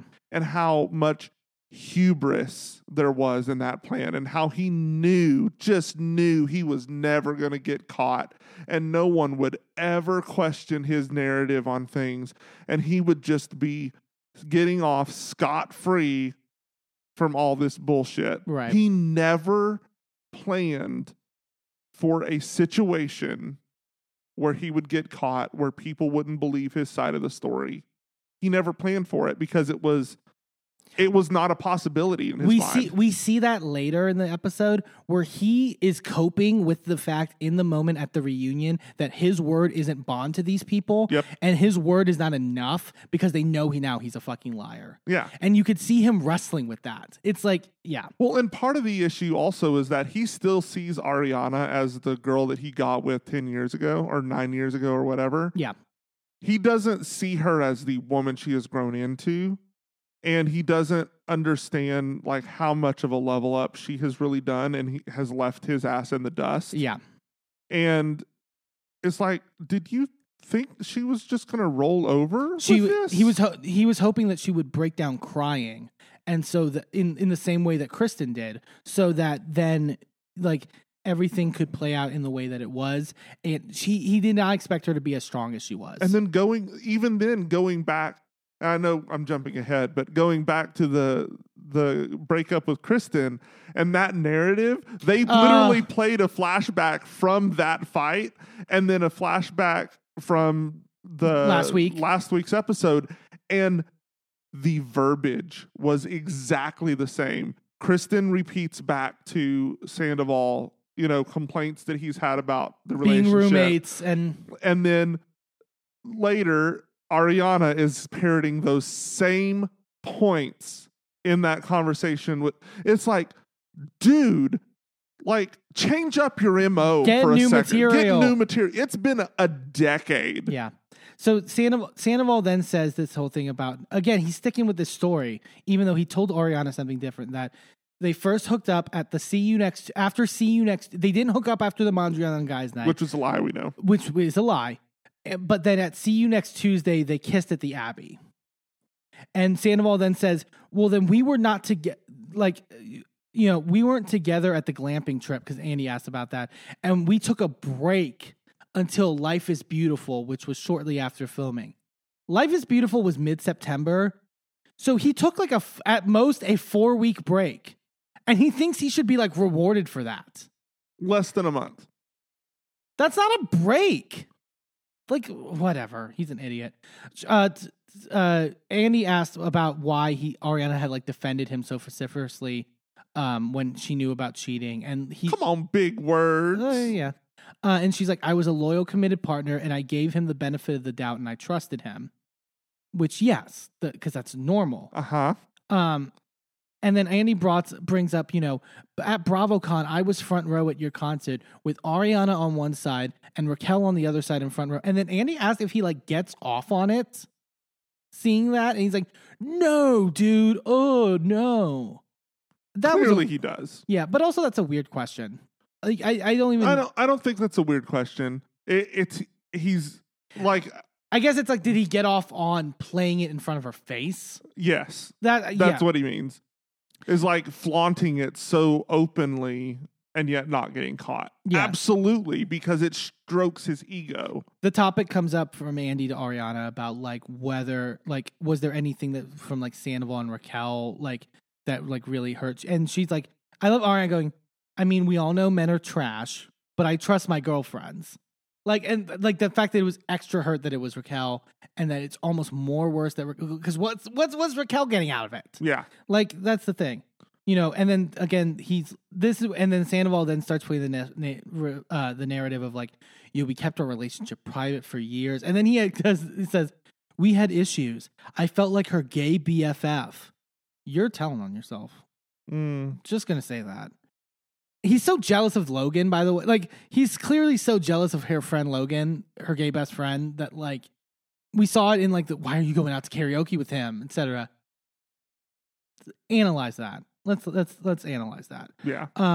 Also, why is it an insult to be her gay best friend? Maybe it's because you're a misogynist pig and you're actually more homophobic than you think you are. Also, you don't want to be her gay best friend, then maybe be intimate with her. That's a thought. Yeah. Sandoval's like says, we put up a front during filming, leaving out the fact that she was if times in which Ariana was putting up a front, she was doing it for you, asshole. Mm-hmm. And then we see the footage of him, what he had talked about, talking to the showrunner about wanting to, like, we need to talk about our lives. It's not fair to everybody else. And you made a good point. The fact, like, one thing is that when he was saying this on the Howie Mandel podcast, but the fact that we're seeing the footage where he knows he's mic'd. Yeah. He knows he's mic'd. He knows that's going to get recorded. Like, this man does nothing not on purpose. And I mean, not to say that he's really good at planning things out, but he's really good at making sure that his narrative is getting out there. Yeah. Whether it's getting bought is irrelevant, but it's getting out there. He's not someone who's going to have an accidental hot mic moment. Yeah. Yeah. Especially when you're covering up a 7-month affair. Right. You're really careful. Right. When you're planning enough to where all of your text messages, all of your call logs, all of your pictures and things are getting locked away in one of those secret apps. Yeah. That we now know you had on your phone because Ariana found the app and she has told us it is on your phone, and that is how you hide shit. You're not that blatant.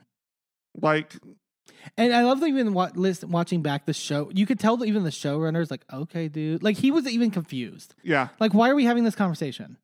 And Ariana's like, I always wanted to share my life. So the idea that he's saying that, I think, is ridiculous. And it's that he's desperate and that he's throwing anything that he can against the wall, which is exactly what he's doing. Call his ass And out. Ariana also calls out the coaching. Like, part of it is also, like, if in terms of, like, me defending him, part of it was coaching me in the same way that he's going to definitely be coaching Rachel to get their story straight and all that stuff. Ariana says that basically indifference is becoming really strong in her. It's not even anger anymore. And he asked Sandoval if he's nervous and scared. And he's like, yeah, I'm really nervous to see everybody, whatever. So those were the interviews. We then go backstage as everyone's getting ready. Andy's on the stage and Schwartz comes out. And then he posted this, Andy posted this on his Instagram already. We see it where he's joking with Schwartz and going, I have one question for you. Were you silent or were you silenced? The old Oprah and Meghan Markle joke. Right. And Schwartz then had the gall to say, the answer is both. What? Why would you say that? He has no filter. Schwartz says the quiet part out loud so often, and it's honestly, he's an awful henchman. He's a PR fucking nightmare. Like I don't know why Schwartz would why would Sandoval trust Schwartz to keep? That is why I maintain. It's so perfect that that's his side piece. But that's why his side piece. But it makes me convinced that Sandoval is at least smart enough to only feed Schwartz the narrative that he's okay with getting out. Yeah. Which is why I still don't think that Schwartz knew everything. I think he knew more than he's letting on, but I don't think he knew everything. Right. And I think that what Schwartz has said is what Sandoval was okay with him saying. My thing is there's a certain, I think what it is, now that I'm thinking about it, the reason why I think there's more than Schwartz is letting on is that there's a certain relief you see with honesty when you finally especially when you're someone like Schwartz who you could tell he's struggling to lie. I think he does struggle to lie. But you can also tell when he's telling what he thinks is the truth. Yeah. And I don't think we're there yet. I don't. I think we've gotten some of it. I think we get some of it in bits and pieces because he doesn't want to be lying. He's fine lying for himself, but he doesn't like lying for other people. For other people. I agree. Yeah. Lisa comes by and goes, I love each and every one of you. Fuck off. The truth is good. Spoiler alert, we have problems with Lisa this episode. We'll get to it. If that's the case, Lisa, you have a weird way of showing it. Lisa pissed me off. She straight up pissed me off this episode. Ariana comes out and they admire her revenge dress and how amazing it is. And Andy goes, she's like Princess Diana. I didn't necessarily get that reference. Well, I mean, because Princess Diana had left Charles before she died. I mean, I think there was a famous revenge dress type situation. But she's not wearing Di. she wouldn't wear a bandage I don't know. No, but I think he means in the power and the attitude of it and all of that. Yeah. And then we're starting off great because the buildup is okay, finally Sandoval walks on stage, the bit much anticipated. How is everyone going to react? And he sits down and Ariana turns to, I think, Lala and goes, well, he looks like shit. And Lala goes, I hate him. And then Sheena just goes, mm-hmm. Mm-hmm. So they start everything. Everyone, and Annie makes the point of everyone's here except Raquel, who is in her trailer because she's not legally allowed to be within 100 feet of Sheena. Sheena's not legally allowed to be in 100 feet. And all these cuts that they were making to Raquel in the trailer, just watching on the monitor. And I'm rolling her eyes in moments where she absolutely should not have been rolling her eyes. And smiling in places she should not have been smiling. We'll get to that. We will get to that. I don't give a fuck about her anymore. That she has shown no fucking empathy. None. And it's disgusting. She's fucking disgusting. She asks Ariana, Andy asks Ariana how she's doing, and she's like, I love her starting with, I got a great night's sleep last night, which is good because I'm normally nervous for reunions. Basically being watch the fuck out, motherfuckers. Andy brings up that this is Schwartz's first reunion, not sitting next to Katie.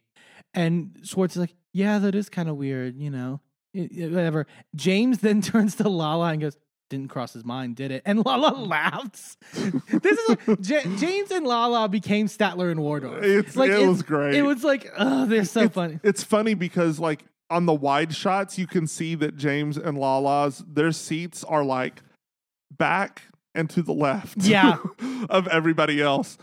And it's they're in a box by themselves, and then everybody else is the same distance from each other, and then these two are over here by themselves. It's really funny to watch. Yeah.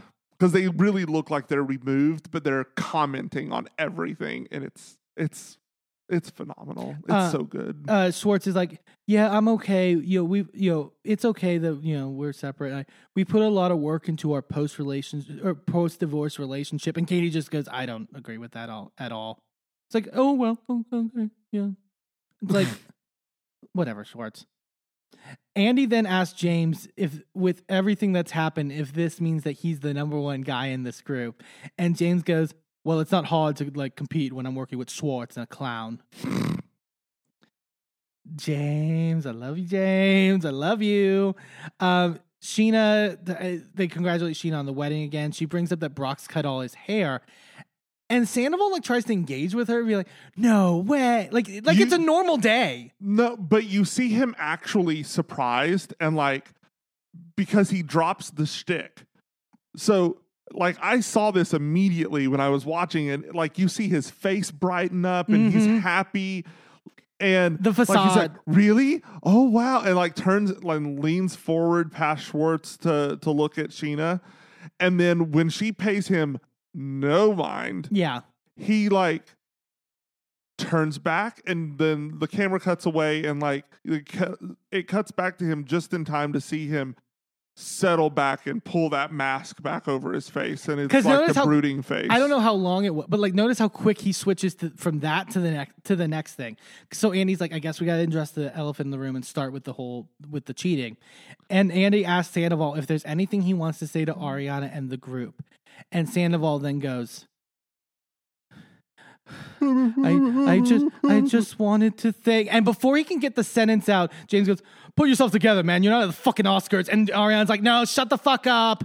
Fuck it. The sad sack act is fucking bullshit. And they're all, the left side is just like, boo, shut the fuck up, dude. You're not gonna fucking cry and be the victim. It's so good. And then he stops crying. Yeah, he literally stops. And then just out of nowhere.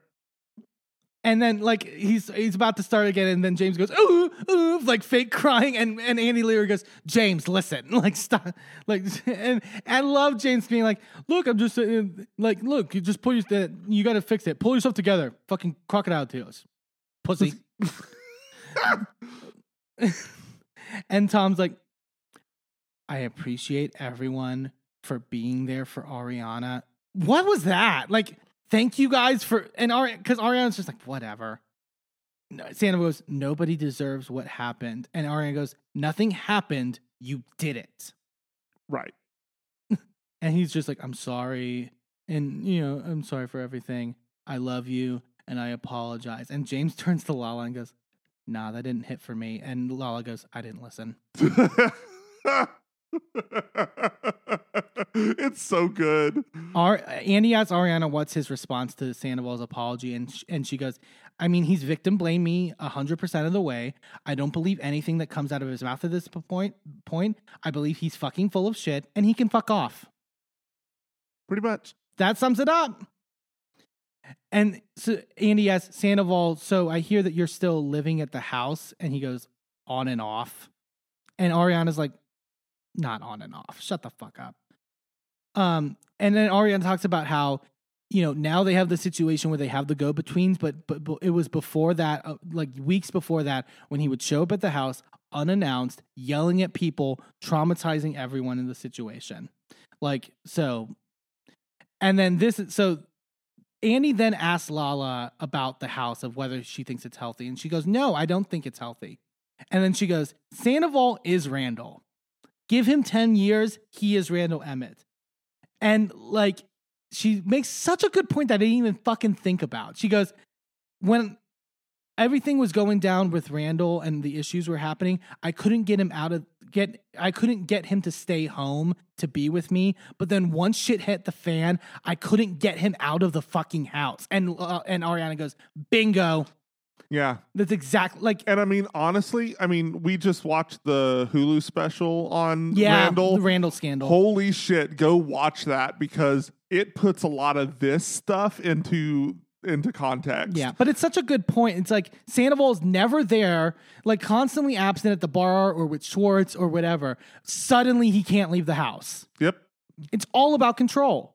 And Lala goes, That is a fucking narcissist. Everyone needs to be warned about this person. This is a dangerous human being. And this is when Lisa starts to become the fucking savior for Tom Sandoval and goes, well, Lala, that's a ridiculous statement to say that he's dangerous. And Lala goes, I didn't ask for anyone's opinion. Lala's so good. And Lisa thought she had her here. She goes, well, you have my opinion. And Lala goes, well, that's great. I reject it. And Lisa was gagged. Yeah. Lisa was fully gagged that like Lala did not give a fuck. Nobody's clapped back at her like that since fucking Kyle. And honestly, it's deserved. Yeah. For this. You know, Lisa's like, and a lot of people have done that before. And because Lisa keeps forgetting, we've all, because then we'll get to it later with this, like, you've all done things, whatever. We'll get to it. And and they aren't dangerous people. And Lala goes, no, they are dangerous people. Sandoval's like, Lala, you're the last person to judge my character. And she just keeps going, shut the fuck up. Shut the fuck up. Like, not even like engaging with him, like in a dialogue. But also like she was right. He is dangerous. Yeah. Danger doesn't mean physical danger.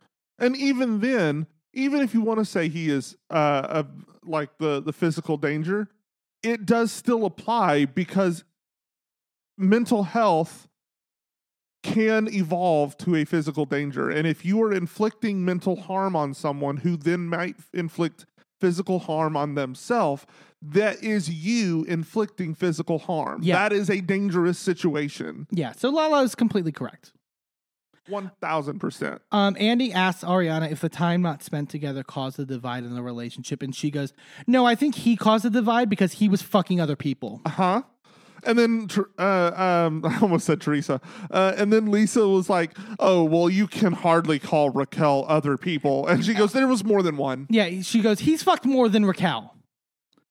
And she goes, that fucking fucker is at fault. Yeah. Sandoval then does his whole communication, connection, bullshit shtick or whatever. You know, and Andy then asks Ariana if he's discussed these issues with her before. And she goes, the night before when he was screaming at me for 45 minutes straight off camera. And then she was like, I mean, clearly we've had conversations. We were together for 9 years. This is not the first time we've talked about any of this. Yeah. You know, and then Andy brings up Sandoval saying that they were glorified roommates and that they hadn't been intimate. And then this is where Ariana goes, not true. We had been intimate. Also, having intimacy issues does not excuse literally any fucking thing. You work on it or you break up. So going through the ins and outs of our relationship is fucking pointless. And this is the point where I want to kind of interject and remind people.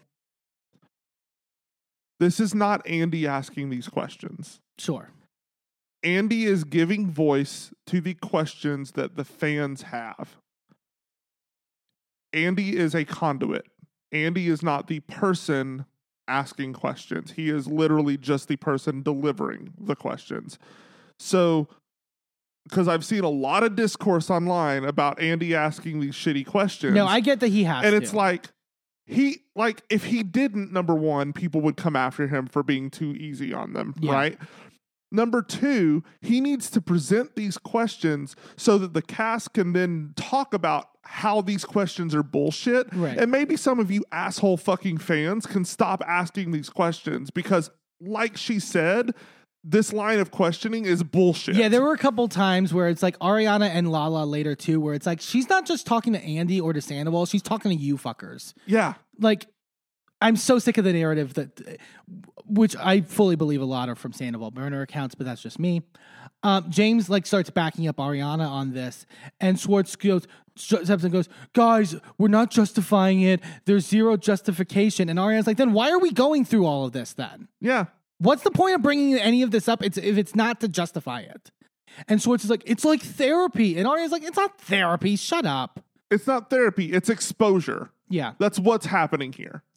Andy starts asking more if people had heard about issues or whatever. And Sheena says that Lala came to her in January saying that she suspected something was happening with Sandoval and Raquel. And that Sheena then had a conversation with Ariana if things were okay with them. And she's like, things were good. They had been intimate that month. Quite a bit, actually, more than usual. And when she says this, they cut to Raquel in her trailer and she looks shocked. Mm-hmm. and because confused. he was playing both of them. He was lying to her. I'm not saying she's a victim, but he was lying. I guarantee you, he was lying to Raquel, saying we're completely separated. We're just roommates. I haven't had sex with her in months, but I guarantee you, he was doing that. And she's starting to hopefully realize that he's fucking lied to her too. And honestly, if that's the case, I wouldn't be surprised if she actually did break up with his ass. Yeah. Anyway. I don't know if I fully believe, but I know what you're saying. And then this is where it gets intense. Andy then asks, Sandoval, why not come clean to Ariana? And then James interrupts and goes, and to your friends, do you remember who I am, Tom? And Sandoval goes, yeah, you're James motherfucking Kennedy. And James goes, and what is that to you? And then Lisa's like, well, James, calm down. Ariana is clearly a little more important. And Ariana goes, no, they were like brothers. And Sandoval, of all things, this gets up Sandoval upset. He goes, we were like brothers? I talked to him like once a month, dude. Also, didn't you just I seem to remember there being a once a month thing when it came to Brock. Yeah. There was an argument there about only seeing him once a month. Right. And that being fine that you only talk to him once a month, but now it's once a month is not. But notice he's doing the same thing he did to Sheena in the car. Right. Of like, your friendship means suddenly your friendship means nothing to me. You're nobody to me. Blah, blah, blah. Our relationship isn't there. And Lala calls out, it's like, you literally paid for his engagement. Right. Like, what the fuck are you talking about? And James says, that he's been a big bro. And Sandoval goes, yeah, that's what you call me. And Sandoval goes, no, that's what you said. And he goes, I've never said that. The manipulation and the gaslighting doesn't just apply to the sexual relationships. It applies to the friendships as well. Yeah. James is seeing that right now. Sheena has seen it. The idea that Schwartz can't see it. Yeah, I mean, because he's been manipulating Schwartz since before this show started. Yeah. And then James starts getting up and is like, you're an opportunist. This just proves you're an opportunist. And Sandoval goes, you fucked Kristen to get on this show. And James gets up further up and he's like, I was 21 years old. And then Sandoval going, you used my condoms. He's still mad about the condoms. 8 years later. God damn, dude. Like, calm the fuck down. Also, I brought this up when we were watching it. James didn't fuck Kristen to get on the show. James's mom, who was friends with Sure. Lisa, called Lisa and said, can you get him a job at SUR and put him on your show? That's how he got on the show. Then he fucks Kristen. Yeah. But also, Let's not conflate the two. James Kennedy got on the show because he's James Kennedy. yeah. And he's great reality television. That's why he's on this show. James then gets in Sandoval's face and Andy has to hold him back and separate them. And this is where he drops his cards and he just goes, my cards. It was so funny. And then Sandoval immediately contradicting himself, going, I stood up for you when no one else would. I thought you were nothing to him and only saw him once a month. He's an idiot. And James just goes, your band sucks dick. That's accurate. And your bar's going down the drain. You Also backstabbing accurate. hoe. I love that he called him a hoe. I mean, for men who cheat on their significant others getting called hoes. yeah. I'm here for that. And then Sandoval goes, get in my face again. I'll fuck you up, motherfucker. And then James gets up again and goes, let's fucking go. And then Andy has to separate them again. Like, James doesn't fucking play. I'm sorry. Like.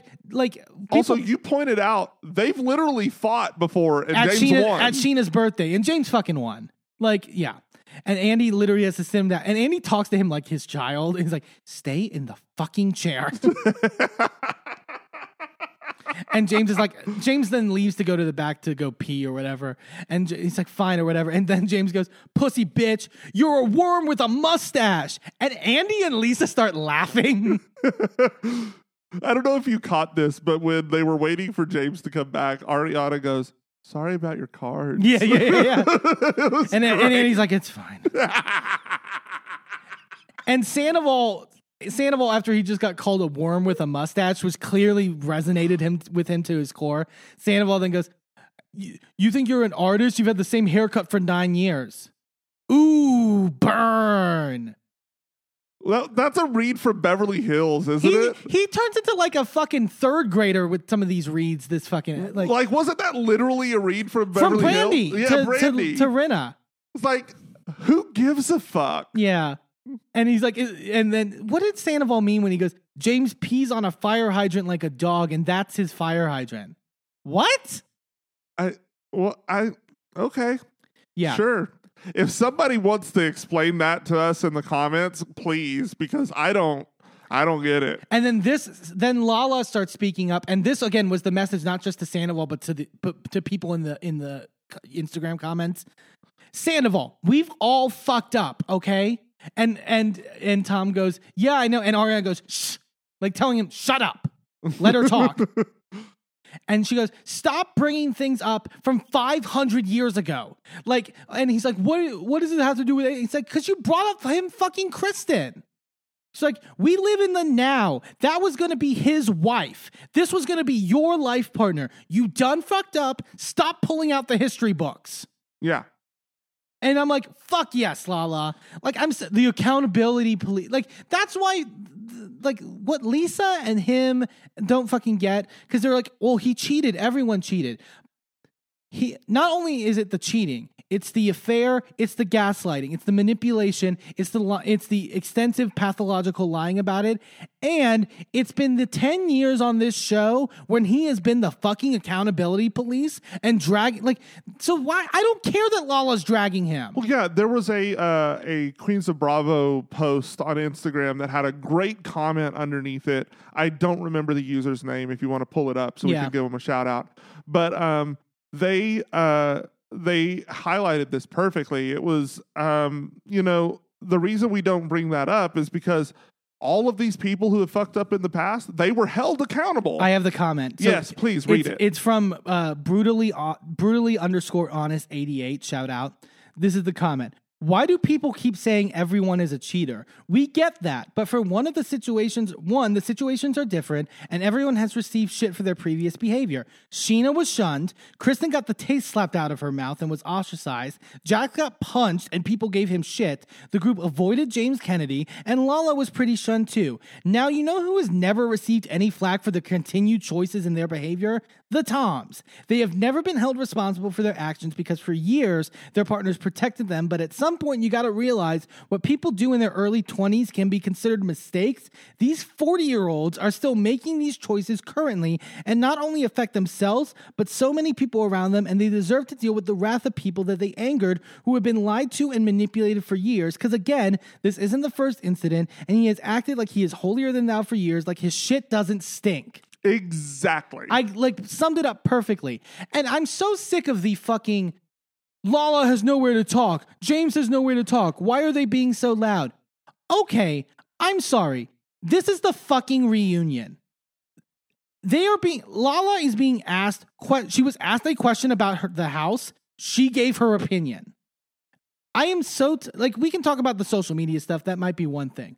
But if we didn't need to hear Lala or James's opinions, we would have just had Tom, Ariana, and Raquel on the stage. They are all there. They are all in this friend group. They have a right to have their fucking opinion and to say it. And because the idea that, they're hypocrites, as you've said it perfectly before, linking it to the concept of racism too, of the idea that we can't grow as people and learn new things about things like white privilege, things like that, because of stuff that we've done that we may have exhibited 5 years, 10 years ago. Then if that's the case, then we should all just shut the fuck up then. Yeah. Like accountability has to have room for growth, but it also has to have room for holding people continually accountable who refuse to grow. Yeah. Canceling people is not about one fuck up and you're done. It's about a pattern of repeated shitty behavior. It's about a refusal to grow, a refusal to acknowledge your mistakes. It's about a doubling down of shitty statements, points of view, whatever. Yeah. And the Toms have continued to double down on this shit. Now, do I think a lot of what Schwartz has held against him is things that is fed to him by Sandoval? Yes, but he was also open to it. Right. He also took that and put it back out into the world, and you have to be accountable for that. I don't get it. Yeah. I don't get the disconnect here. It's very plain what should be happening here. So James then comes back out, and the producer tells James, "Use your words, not your fist." And Andy asks Sandoval, "Why not come clean to Ariana?" And James like interrupts as he's coming in to be like, and Raquel in her trailer goes, "I want him to answer this question." I'm sure you do. I'm sure the fact that she said that, it's like telling.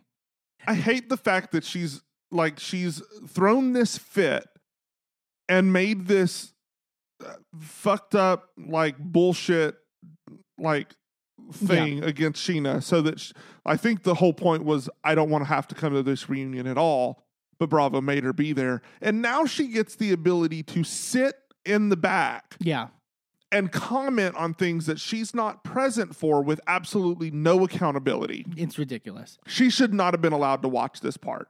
Oh, you don't want to be near Sheena? You shouldn't be watching her either, because technically a restraining order also, it extends to all forms of communication. Well, also, I think she shouldn't have been allowed to watch, because I think now she's going to be able to match up stories a little better. Yeah. Because we'll get to where that kind of falls apart. James goes, "Yeah, I'll be quiet to Tweedledee and Tweedle Dick." Schwartz goes, "Am I Tweedledee?" Yeah. And he's like, "You can say what you want, just stay in your seat." And James is like, and goes, "Ugly fuck." And Andy goes, "Did you just call me an ugly fuck?" He's like, "No, I'm talking to him." No, you're handsome. Lisa then tells James that he'll be sent to the dressing room, and this is where James goes, "I'm gonna be sent to a timeout, and I get a spank bottom, Andy, at lunchtime. I get a spank bottom." And then Sandoval then finally gets to answer because Sandoval's just pissed stewing the whole time this is happening, that they're just laughing. And he goes, "I was obviously scared to tell her. She was going through a lot at the time." And then he says that he planned to, after they wrap filming and interviews, so that he wouldn't have to, that she wouldn't have to answer for it, which, like, whatever. It's bullshit. Andy asked Schwartz when Sandoval told him they hooked up. Mm-hmm. And then we were debating this. We won't get too much into it. He goes on this long story about how he was confiding with me in July about the issues in the relationship, et cetera, detailing the issues and stuff like that, the narrative. And then he came to me in early August and said that, he had confided in Raquel about the issues, list the issue. And Katie at this point is just like, fucking get to it, dude. Like, it's a simple question. When did you find out they hooked up? Like, and I get your point. We won't. So my point is, and we don't have to, like you said, we don't have to overly discuss it, but my point is that they have asked him direct questions before and wanted more expansive answers, and he's gotten yelled at for giving the simplified answer that did not give them the answer that they wanted. Case in point being when everybody was mad that he said January initially was when he found out that they were having an affair. Mm-hmm. And that's not apparently the answer that everybody wanted. They wanted this full story. But now he's giving this full story and he's getting yelled at for it. So it's like, pick one. Like, we want the full story of what Schwartz knew and when, but then we won't let him tell it. So I'm not defending him. I think that he was absolutely complicit in like 80% of this cover up.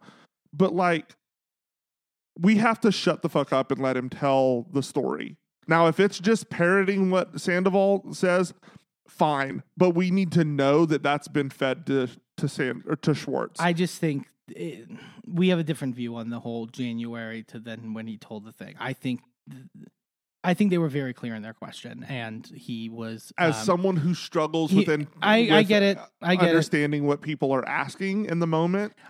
It just came off to me as him lying by omission, but that's just me. And then Ariana to the site of when he was of August, and Ariana goes, when Charlotte's body wasn't even fucking cold. And he's like, when he confided in her or whatever. And Katie's like, by confided in her, you mean put his penis in her? Yeah. And Katie's like, this is where Katie's like, just get to the point, dude. When did you first find out they had sex? That's the question. And Schwartz says late August. And then Sandoval's confused, like, late August? What? And Lala's like, oh, did you not match your stories? And Ariana's like, oh, you didn't get to coach him. You just got to coach the fucking rat. And then we cut to the interview with Andy where Tom says that he told Schwartz that they hooked up in mid to late January. So he's a liar. Yes, but I also think this is another layer.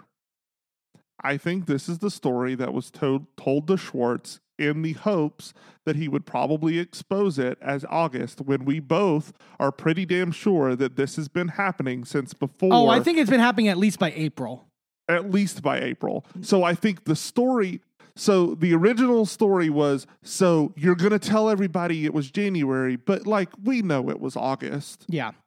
So in the hopes that Schwartz would then slip up, say August, then because watch Sandoval, that what was just as fake as everything else. Yeah.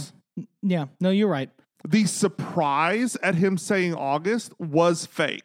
The August date was a plant. Yeah. By Sandoval. The real date is much earlier. Yeah. Schwartz says, like, I didn't know when I kissed Raquel in Mexico. And then Andy asked about the bagel truck conversation of, like, when you said, I have a feeling that she has a crush on someone else, were you talking about Sandoval? And he goes, yes, I was. And everyone just discussed it. And he goes, I mean, subconsciously. What does subconsciously mean? I think he was going to go on to another statement, but, like, it got cut off.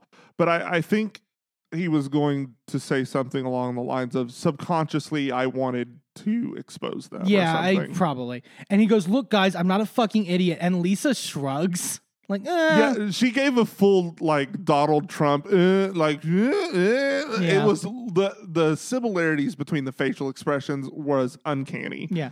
Look, Schwartz, but he said, Schwartz says that Sandoval said, he said, I regretted it, mistake, alcohol, the whole spiel you do when you have a one-night stand. No, the whole spiel you guys do when you have a one-night stand.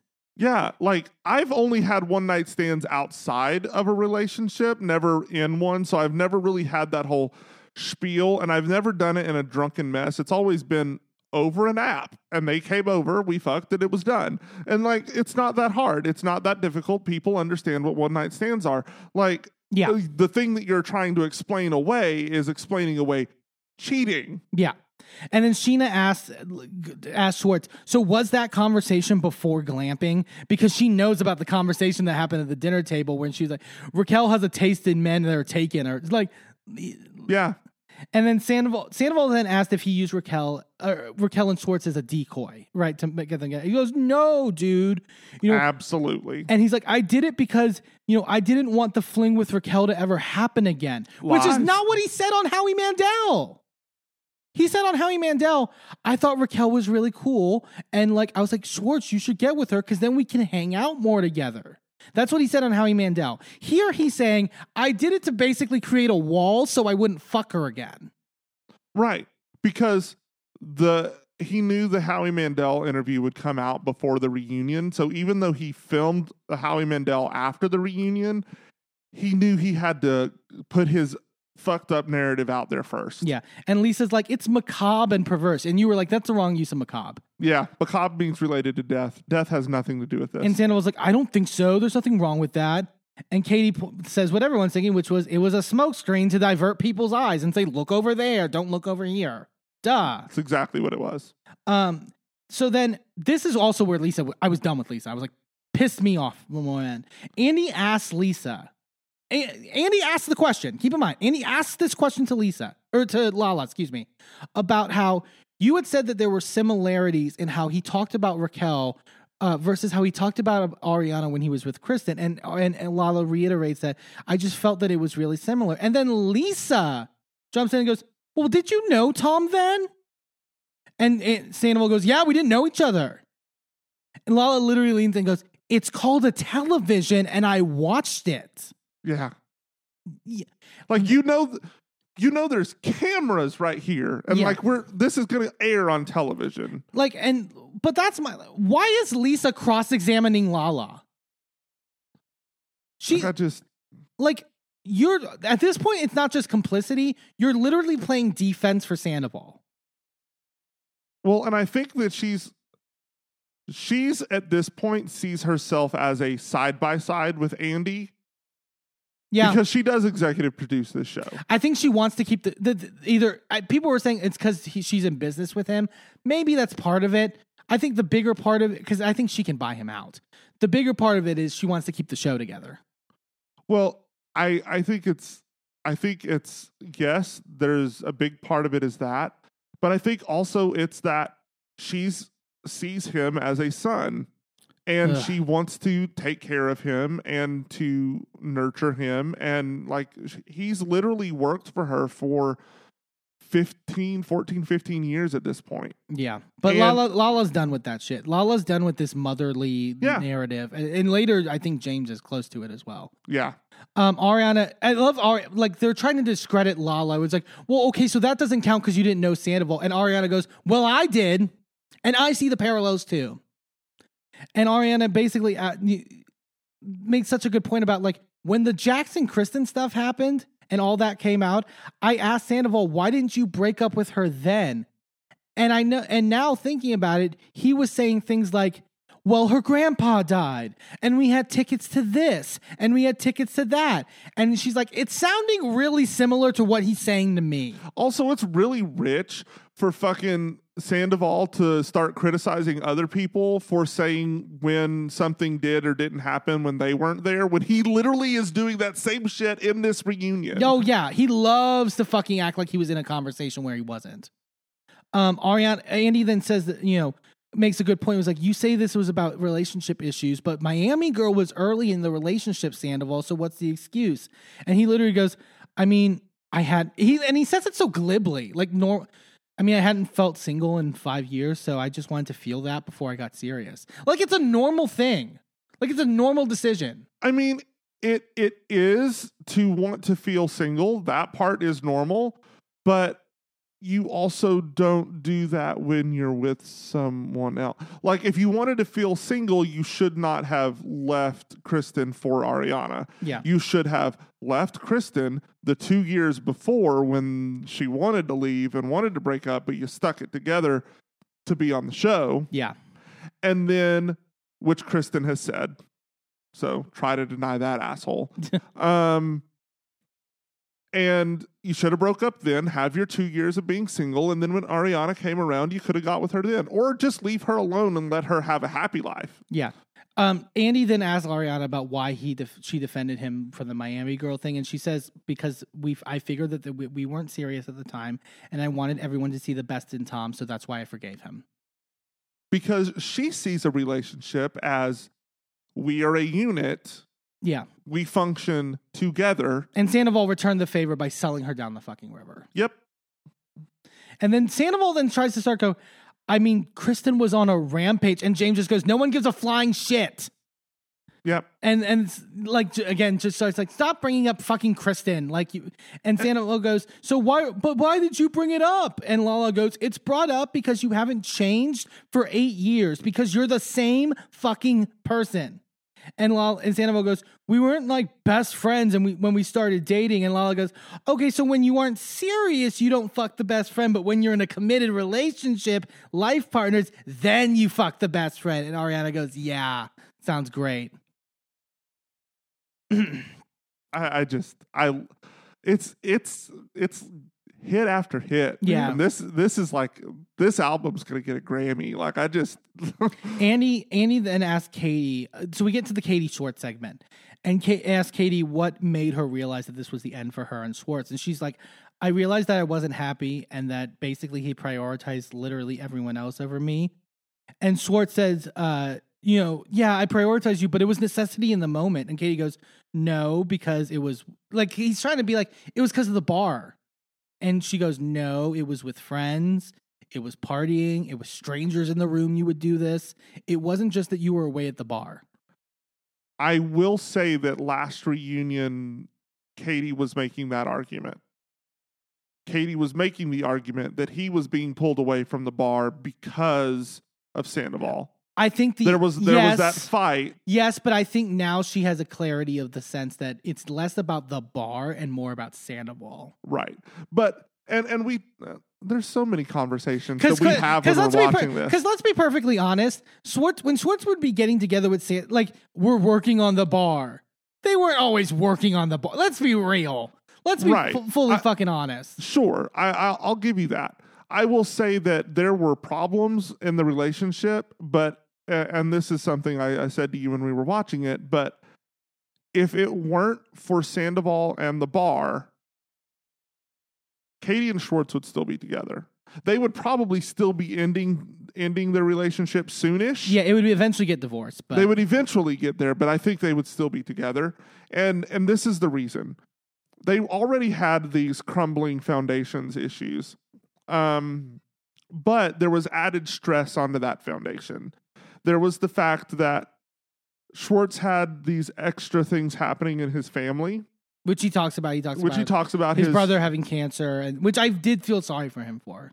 There was that happening. There was the fact that they were trying to open this second bar right after opening Tom Tom, and like the whole pandemic of it all. Like that's stressful in and of itself, right? Then you add to that the fact that Sandoval is running off on opening this bar to start this new band, to fuck some mistress, to whatever he's doing. But Schwartz isn't going to sell him out for that. But he did last year. But he's not doing it now. He doesn't do it at this reunion. And he has earlier in this season. Yeah. Like there was literally that fight at Lisa's where he was like, "You're never fucking there." He knows the truth. So I mean, like I feel like in parts of this, like I wanted there to be so much more development, because you see glimpses of Schwartz starting to go, "No, fuck you." But he always, I agree. But he always falls back. But and he can he says he brings up the stuff in his life with his family and stuff like that, and he says, "I would never expect Katie to stay with me out of pity." And I felt bad for. I genuinely was like, okay. And then he fucking ruins it, right? By then spending the next 10 minutes shitting on Katie. Yeah, it was.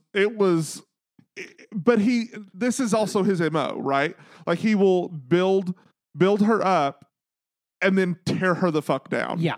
Sheena gets asked how she found out that they were getting divorced, and she says that she talked to Katie about it, and that she could feel a weight lifted off of her, and she felt really happy because I do feel like she deserves better. And then Schwartz turns to Sheena and whispers to her, "No such thing, better than this." And Sheena very seriously goes, "Yes." Yeah.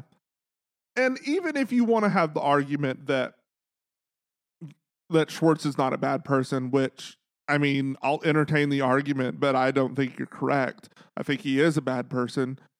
I think he has the possibility to be a good person. Yeah. I don't think the same as Sandoval. Nope. Fuck him. I don't think he has potential for good. I think he's an awful person. I think he's a narcissist. I think he's a piece of shit, and I think he needs to go fuck off in the desert somewhere. Yeah. But Schwartz, I think, has potential. Yeah.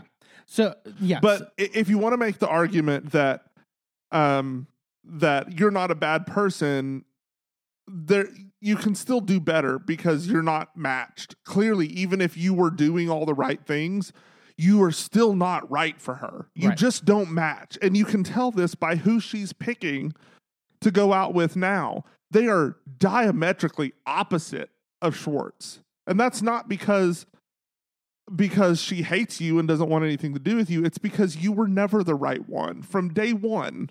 Yeah. No, I agree. Andy asked why the agreement was so important to Katie. And she says that it was for a comfortability level because of how quick they tried to maintain the friendship, which is basically we had to fucking film a reality show. She was like, normally when you divorce someone, maybe you don't see them for 6 months or a year. Yeah. But we had to fucking be in this friend group together. Yeah. And Schwartz goes, it was perfectly reasonable. However, I wouldn't have had that same issue if you would have done that to me. If you had someone basically I wouldn't have cared. Okay, great. That's you. It's not Katie. She says she cared. She was honest with you that she cared, and she made it clear to you. And then he tried to do this bullshit hypothetical, if she had hooked up with Peter, that it wouldn't be a big deal, and that it was somehow a double standard. It's no, because she's not holding two opposite opinions. That's a double standard. Yeah. She's saying that her opinion is different than your opinion. That's not a double standard. That's called a difference of opinion. As we know, Swartz doesn't understand words. No. And what they mean. He goes, it just seemed a little rich knowing that we were still living together while you were hooking up and having sex. And Katie goes, anyone you know? And he tries to deflect, like, well, it just seemed, and she goes, no, anyone you know. Because that's the fucking deal, dude. Also, you could have had sex with whoever. Also, you wouldn't have even known about that if you didn't ask. Yeah. Which they show in a flashback. And he's like, the friend code thing is a little murky. And it's not murky. It was pretty damn clear. Nobody in the friend group done. And Katie goes, I don't think you can have that opinion also when you've been cheating on me while we were together. Literally. Like, why are you fucking on your high horse right now? You literally cheated on her multiple times. And then, like you said, Schwartz does that hypothetical situation. And Katie goes, darling, you're not a victim in this. And he keeps going, it's a double standard, whatever. Andy then tries to ask Sandoval what he thinks. And Katie goes, well, we know what he thinks. And Ariana's like, yeah, I'm sure you clearly find it very appropriate to sleep with my best friends. He's like, I don't think it's appropriate. And Ariana's like, really? Because you did it multiple times. He's like, doesn't mean I think it's appropriate. Yeah, fuck off. Like, well, either of it doesn't, you clearly think it's appropriate. Sorry, you do. So, and then Schwartz goes, I'm sorry I hurt your feelings, and I'm sorry I did that in Mexico. And if he would have fucking left it there, it would have been fucking fine. Yeah. And then he goes, but I don't know. For some reason, that kiss was somehow liberating. And then they cut to Raquel. And she smiles. The evil fucking smile. A fucking bitch. What a fucking disgusting person. She's still enjoying the fact that she's torturing Katie. Ugh. Fuck her. Ugh. Lala goes, how sick was it that all that was happening, though, when Sandoval was fucking her the whole time? And I would have been okay if Schwartz had framed that in, I'm sorry that I did that. I'm sorry I did this in Mexico. I really needed to find a way to feel like some freedom, and I should have found a way to do that wasn't going to hurt you. That would have been the same sentiment without being an asshole, without undercutting the apology. No, to me, and there was a moment later, I feel like he wanted to be an asshole. No, I think he did too. And so Lala brings up Sandoval was fucking her the whole time, and Sandoval goes, not the whole time. A one night stand is totally different. And Lisa's like, no, it's not. And one time I agree with it, and she's like, it changed the relationship with you and Raquel, so that's why it's fucking weird. And then Lala then whispers to James. James is like, you think he did it more? And he's like, Lala's like, 100%. It happened more than once. Absolutely. And James is like, so he's lying. And Lala goes, yeah, he's a fucking liar. And then Ariana goes, the one night stand that you planted the seed for at fucking Coachella, you fucking piece of fucking shit. And then this is when we see the scene from when Sheena and Katie were at Ariana's house last episode. And Sheena told Ariana that Raquel was telling someone at Coachella that while Sandoval and her were in the hot tub, he had said, so me and Ariana are open, right? When they weren't, and Ariana's like, we were never fucking open. And Raquel was going and saying that to other people. And Sandoval goes, that's bullshit.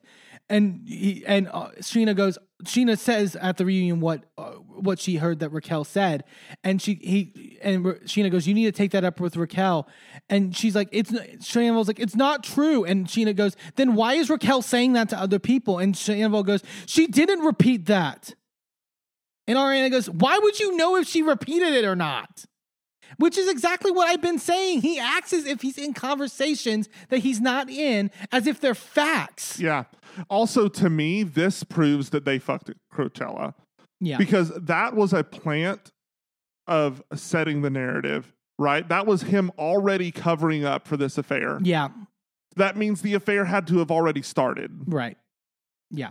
It went back to April. I personally think it was when she was still with James. Yeah. I genuinely am open to that. I want to go back and watch last season's reunion and see their interactions. Yeah. Between Sandoval and Raquel and see what's going on there. Yeah. Because I guarantee you there's some evidence in that. Yeah. So Andy asks a question to the group about the hypocrisy of cheating. Lala says none of them were fucking their best friend's man. Moving on. We don't need to fucking talk about this topic anymore. Over it. Literally done. Katie says that she still doesn't want to be friends with Tom. And she when discussing why, she says, when you build a relationship, you need honesty, respect, loyalty, and integrity. And Schwartz goes, so you want a friendship under your terms? And Katie goes, they're standards. Yeah. Like the idea that he thinks that these are like unreasonable terms for Katie to have: honesty, respect, loyalty, integrity. Also, yes, everyone wants friendship on their terms. I don't know if you know how friendships work, because if one person is doing things that the other person is not okay with, they either fix that incongruency or they are no longer friends. That's every friendship. We're about to get to that. That comes up, and it's and so because Lala goes, you violated a boundary, and now you have to deal with the repercussions. And James starts sticking up for Katie, which I was like, holy shit, James is sticking up for Katie, and goes, you're a man, she's a woman. That's the least you can do it out of respect. And Schwartz goes, well, that's sexist. And Sandoval goes, yeah, it's actually sexist. Fuck you both. Fucking men's rights losers. I love the people who are like, they sound like the people that would say they don't see color. Mm-hmm. Yeah.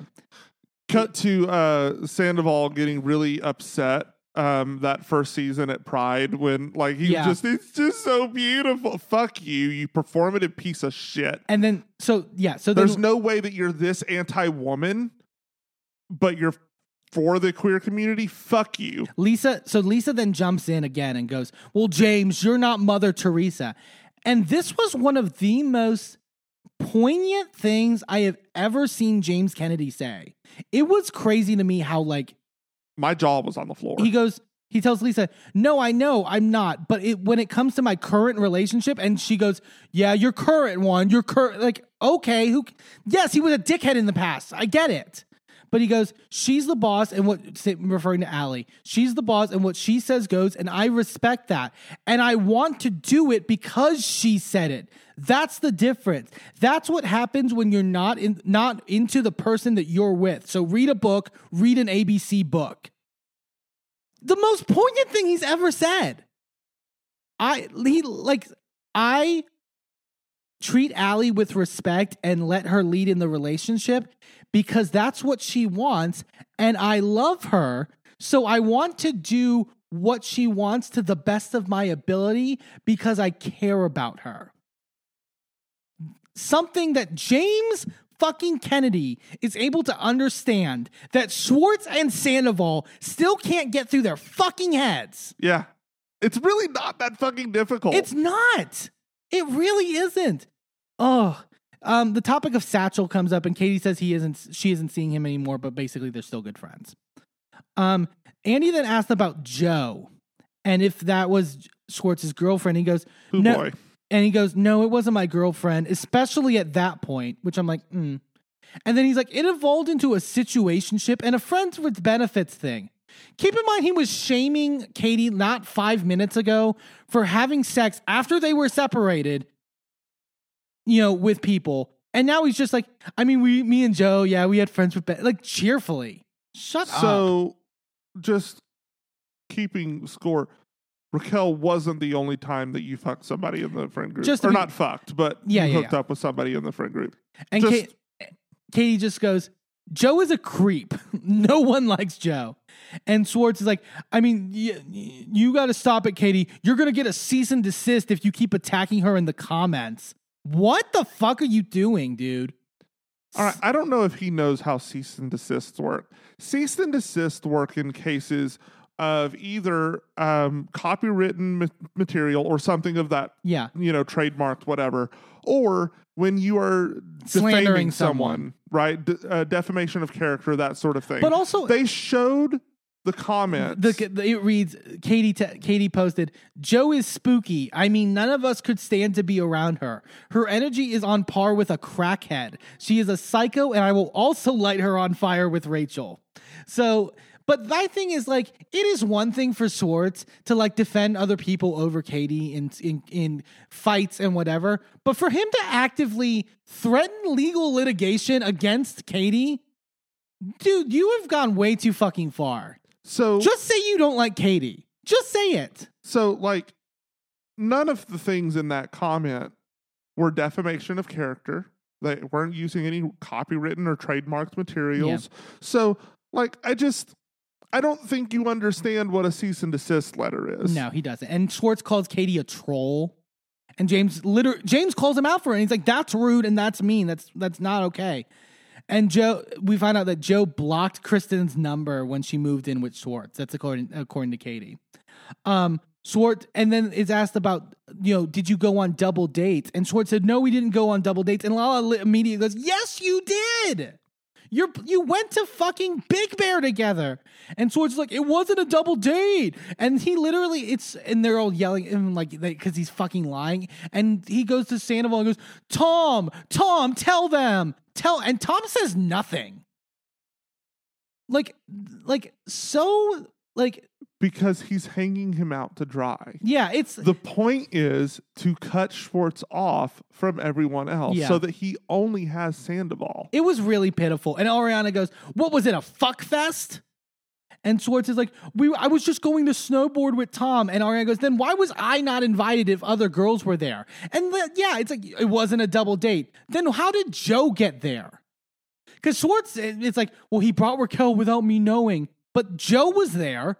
So it was just going to be Sandoval and you and Joe? Yeah. Yeah, right. Also, why? And then James says, Raquel hates snowboarding. She hates snowboarding. He just keeps repeating, she hates snowboarding. And then James and Lala go, like, yeah, she didn't go to snowboard. She came to fuck Tom. And Lala goes, yeah, she came to suck his dick. And then like Schwartz is like, but.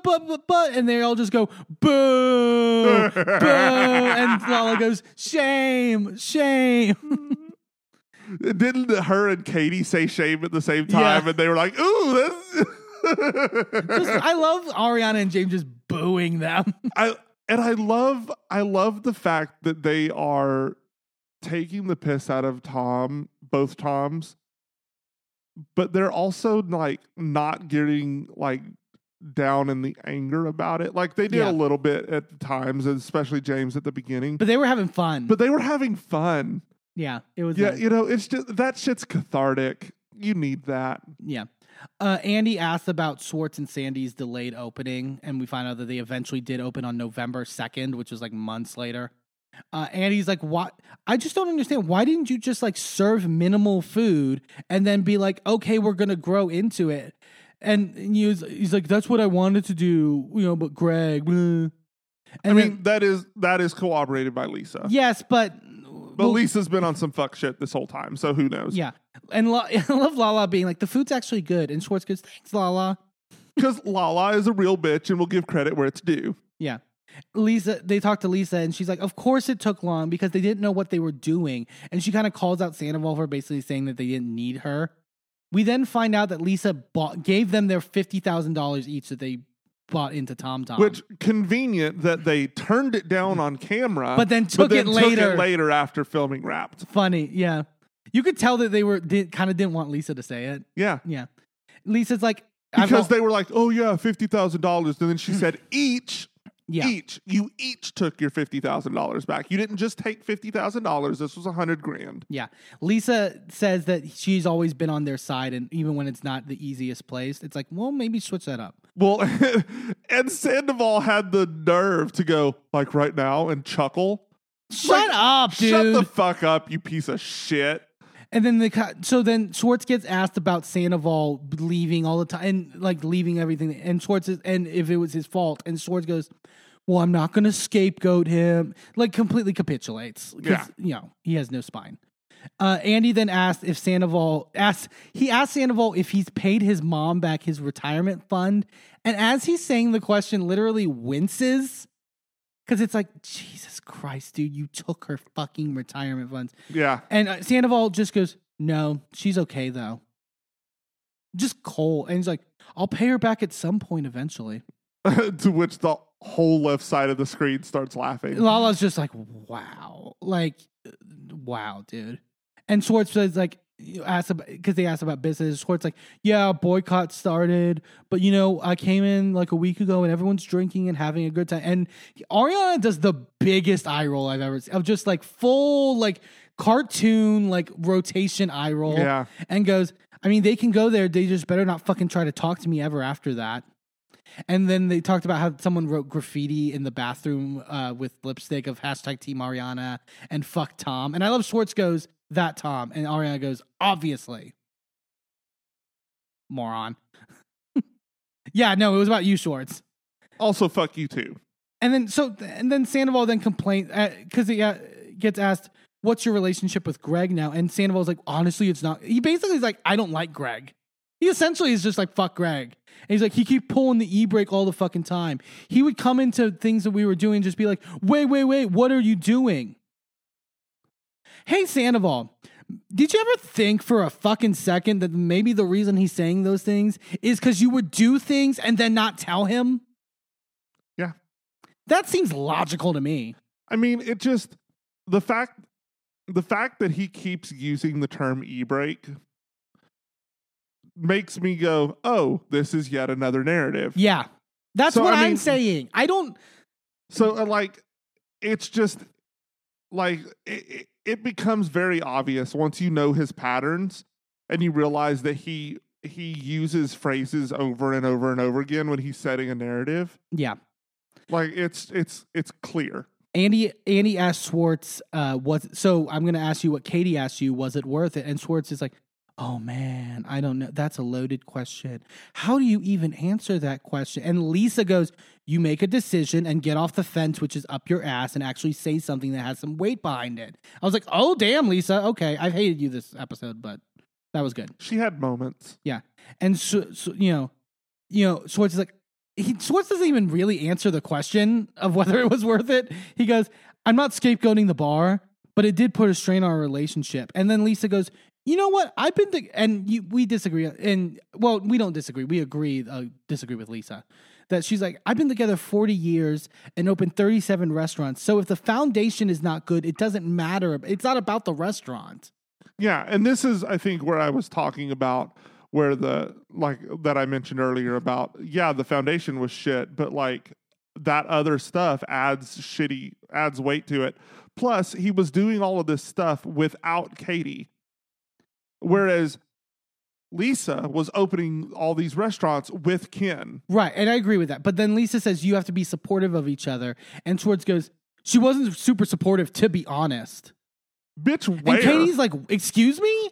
I was supportive of you up until you, and she says, up until you pit me and Sandoval against each other. And I found, you were pointing out, it was interesting that you said, you pit me and Sandoval against each other. But I think, yes, it was Sandoval doing it, but Schwartz made a decision at a certain point. Right, to side against his wife. Yeah. And she goes, and Katie also goes, you're acting like you were doing brain surgery, curing cancer, putting people to the moon. You were opening a bar. Yeah. Yeah. Katie says, again, also that Katie's like, he didn't want to prioritize me. And Schwartz keeps going, it was by necessity or whatever. Andy then asked Sandoval, was it worth it? And Sandoval goes, the challenge was worth it. What the fuck does that mean? He's just saying stuff at this point.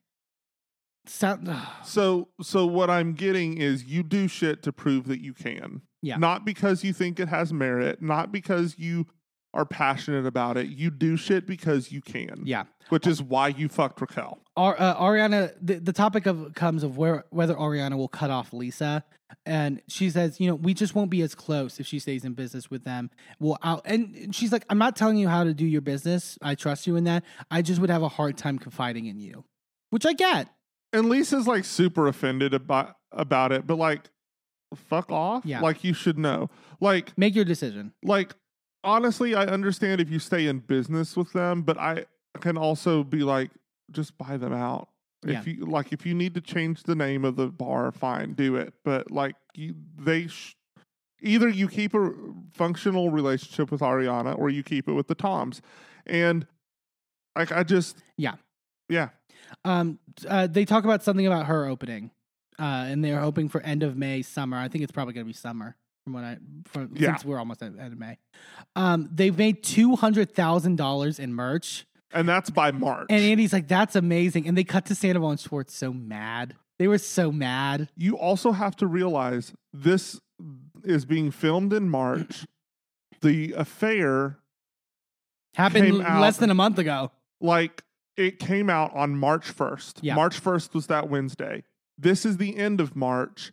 Literally 3 weeks. Yeah. They made $200,000. Ariana also says that she brought a sweatshirt for Annie and said, if you want to replace that trash sweater, you got to watch What Happens Live. Just blatant about it. They talk about Sheena and Lala bonding over the kids that they've had together, and we found out that Lala's moved in next to Sheena in Palm Springs. Andy asked if Katie has an issue with their friendship because of Katie's issues with Sheena, and then Schwartz fucking jumps in and goes, I mean, you told me that you didn't think that you were getting the same level of loyalty that you gave to Lala.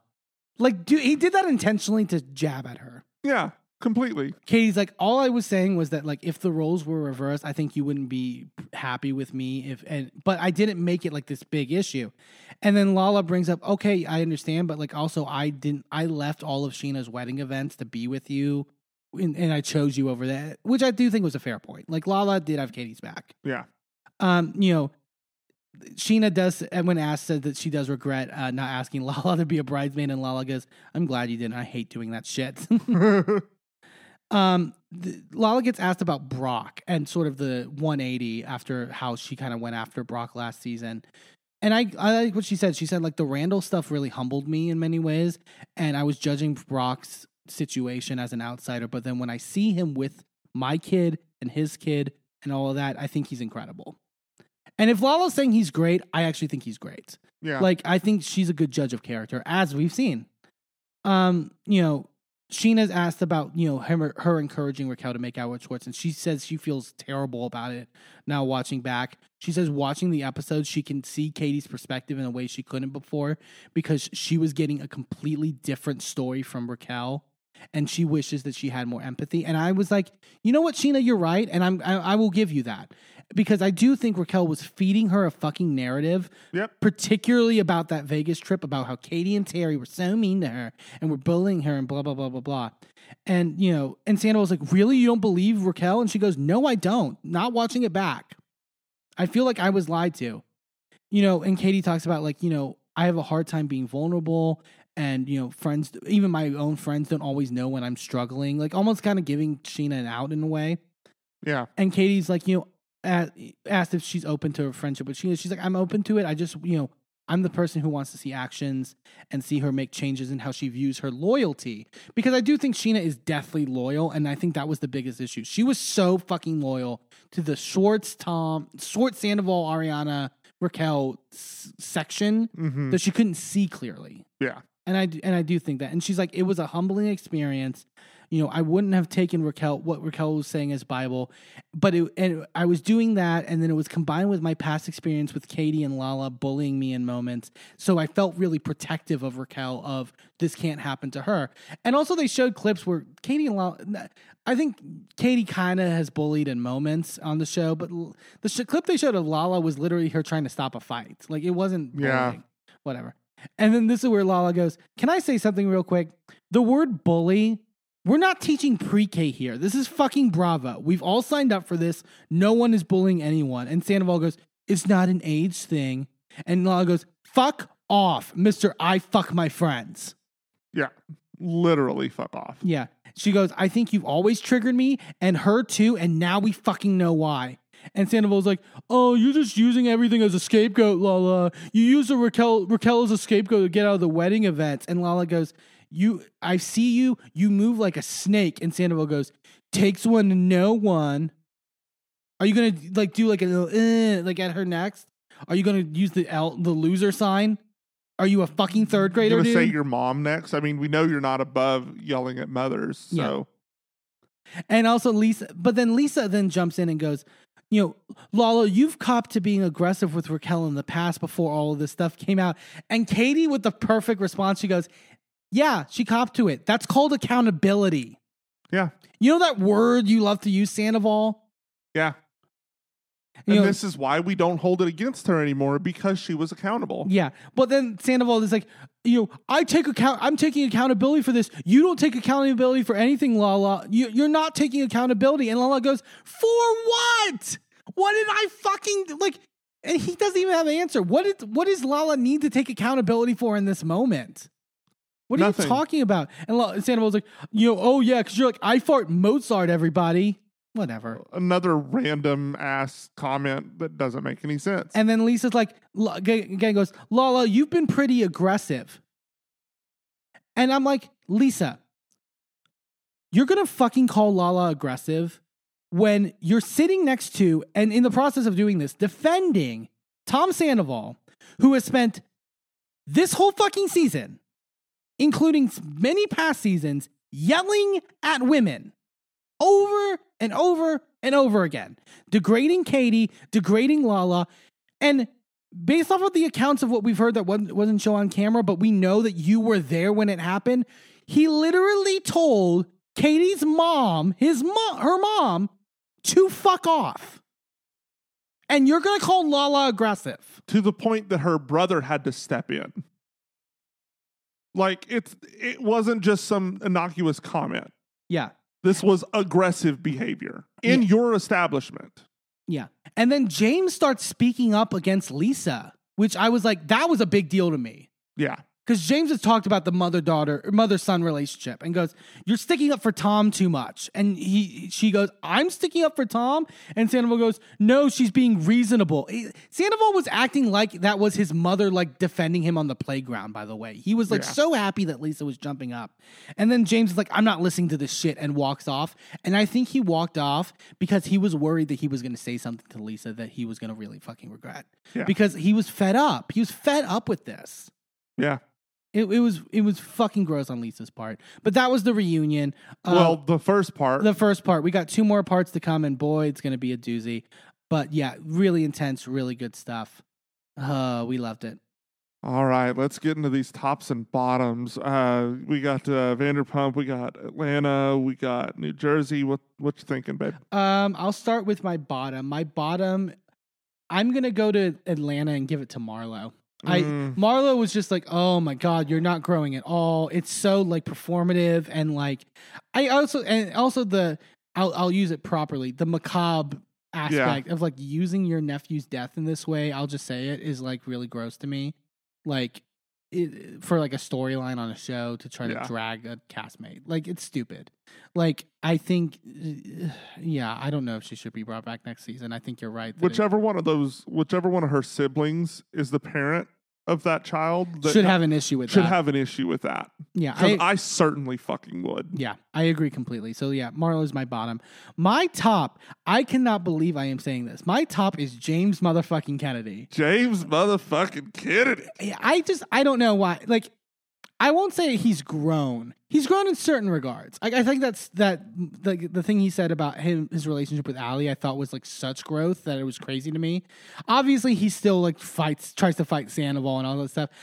I don't Honestly, though, I don't mind him trying to fight Sandoval. He kind of deserves it. Yeah, maybe it was just this scenario that he was in with, he was dealing with Sandoval. I didn't find him toxic like I normally do. I just found him funny.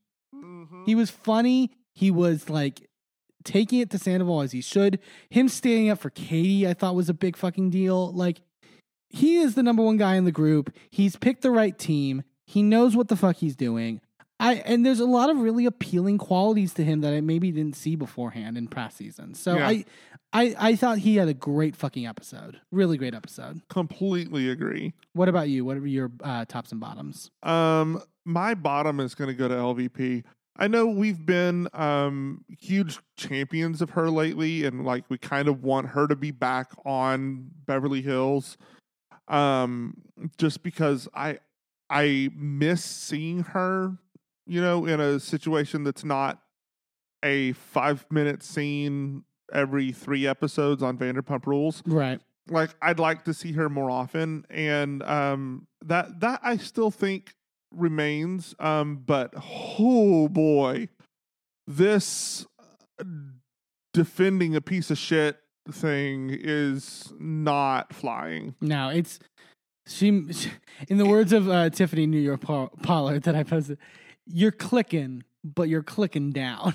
Yeah, it's bad. Yeah. It's really bad. Like, this man is a clear misogynist, abuser, cheater, dangerous, narcissistic human being. Like, I don't get how there's any other interpretation of this. Right. And the fact that you are standing by this piece of shit so vehemently. Yeah. It really makes me question my opinion of you. Like, it would be one thing if it was like an innocuous thing here and there, even if you were like trying to walk the middle line, but you're not. You're not walking the middle line. You picked a side. You picked a side. The only times that she was, she dug maybe once at Sandoval, but the only time she actually dug appropriately was at Schwartz more than anything. But she's dug at Schwartz for seasons and called him a wussy pussy. Because she's always sided with Katie in the Schwartz and Katie. Yeah. But she's never liked Ariana. That's a good point. She's always sided with Sandoval and the Sandoval. Ariana, Sandoval, Kristen, she completely removed Kristen's ability to be in Sir over Sandoval.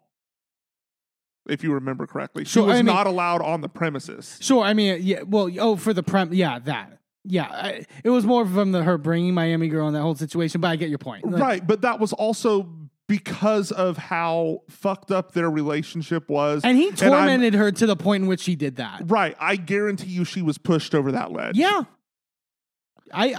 We need to be really reanalyzing a lot of things with Kristen. I genuinely believe that. Like, honestly, and especially seeing how, like, just like how healed she was in this finale with Ariana, like, just like Kristen deserves a redemption. I would really love to see her back next season. Anyway, Lisa, like, I need you to get some therapy because this is some fucked up shit. Yeah. Like, we're not letting you off the hook for this one. My top is going to go to Lala. Oh, yeah. Much like James, like the flip side to James, like, she is like on her toes and on their asses. Like, it is so good to watch these two. And I loved how James and Lala really were playing offense for Ariana, and really in a smaller role Katie, because they knew that they were the two wrong parties this season. And they really stepped up and were like, we're not making you take on the brunt. You are allowed to do what you're going to do, but we're going to take the attack. Yeah. We're going to do that. We're going to pull the attacks off of you. We're going to volley the attacks right back on them. We're going to make sure that you are not being maligned. You are not, like, they were fucking ride or die. This was so fucking good. Yeah. And I have a feeling it is going to continue in parts 2 and 3. And when Raquel comes out, it's going to get even nastier. And I can't fucking wait for that shit. But yeah, I couldn't have been happier with this reunion. At least the first part. We'll see with 2 and 3, but I have a feeling it's going to be, and we're definitely even beyond 2 and 3. I guarantee you that Secrets Revealed or whatever episode is going to be fire. So I'm excited for that too. But we've got a few weeks for that yet. Hey, thanks for tuning into this episode of A Gay and His Envy. Join us next time for more of our recaps and hot takes. And be sure to subscribe and leave a review wherever you are listening. And check us out on our social media at A Gay and His Envy on all the platforms. A special shout out to Shane Ivers, who wrote Pulsar, the song we use for our theme. I'm Eamon. I'm Merlin. And we're out. This show is a member of the Sorgatron Media Podcast Network. Find out more at sorgatronmedia.com.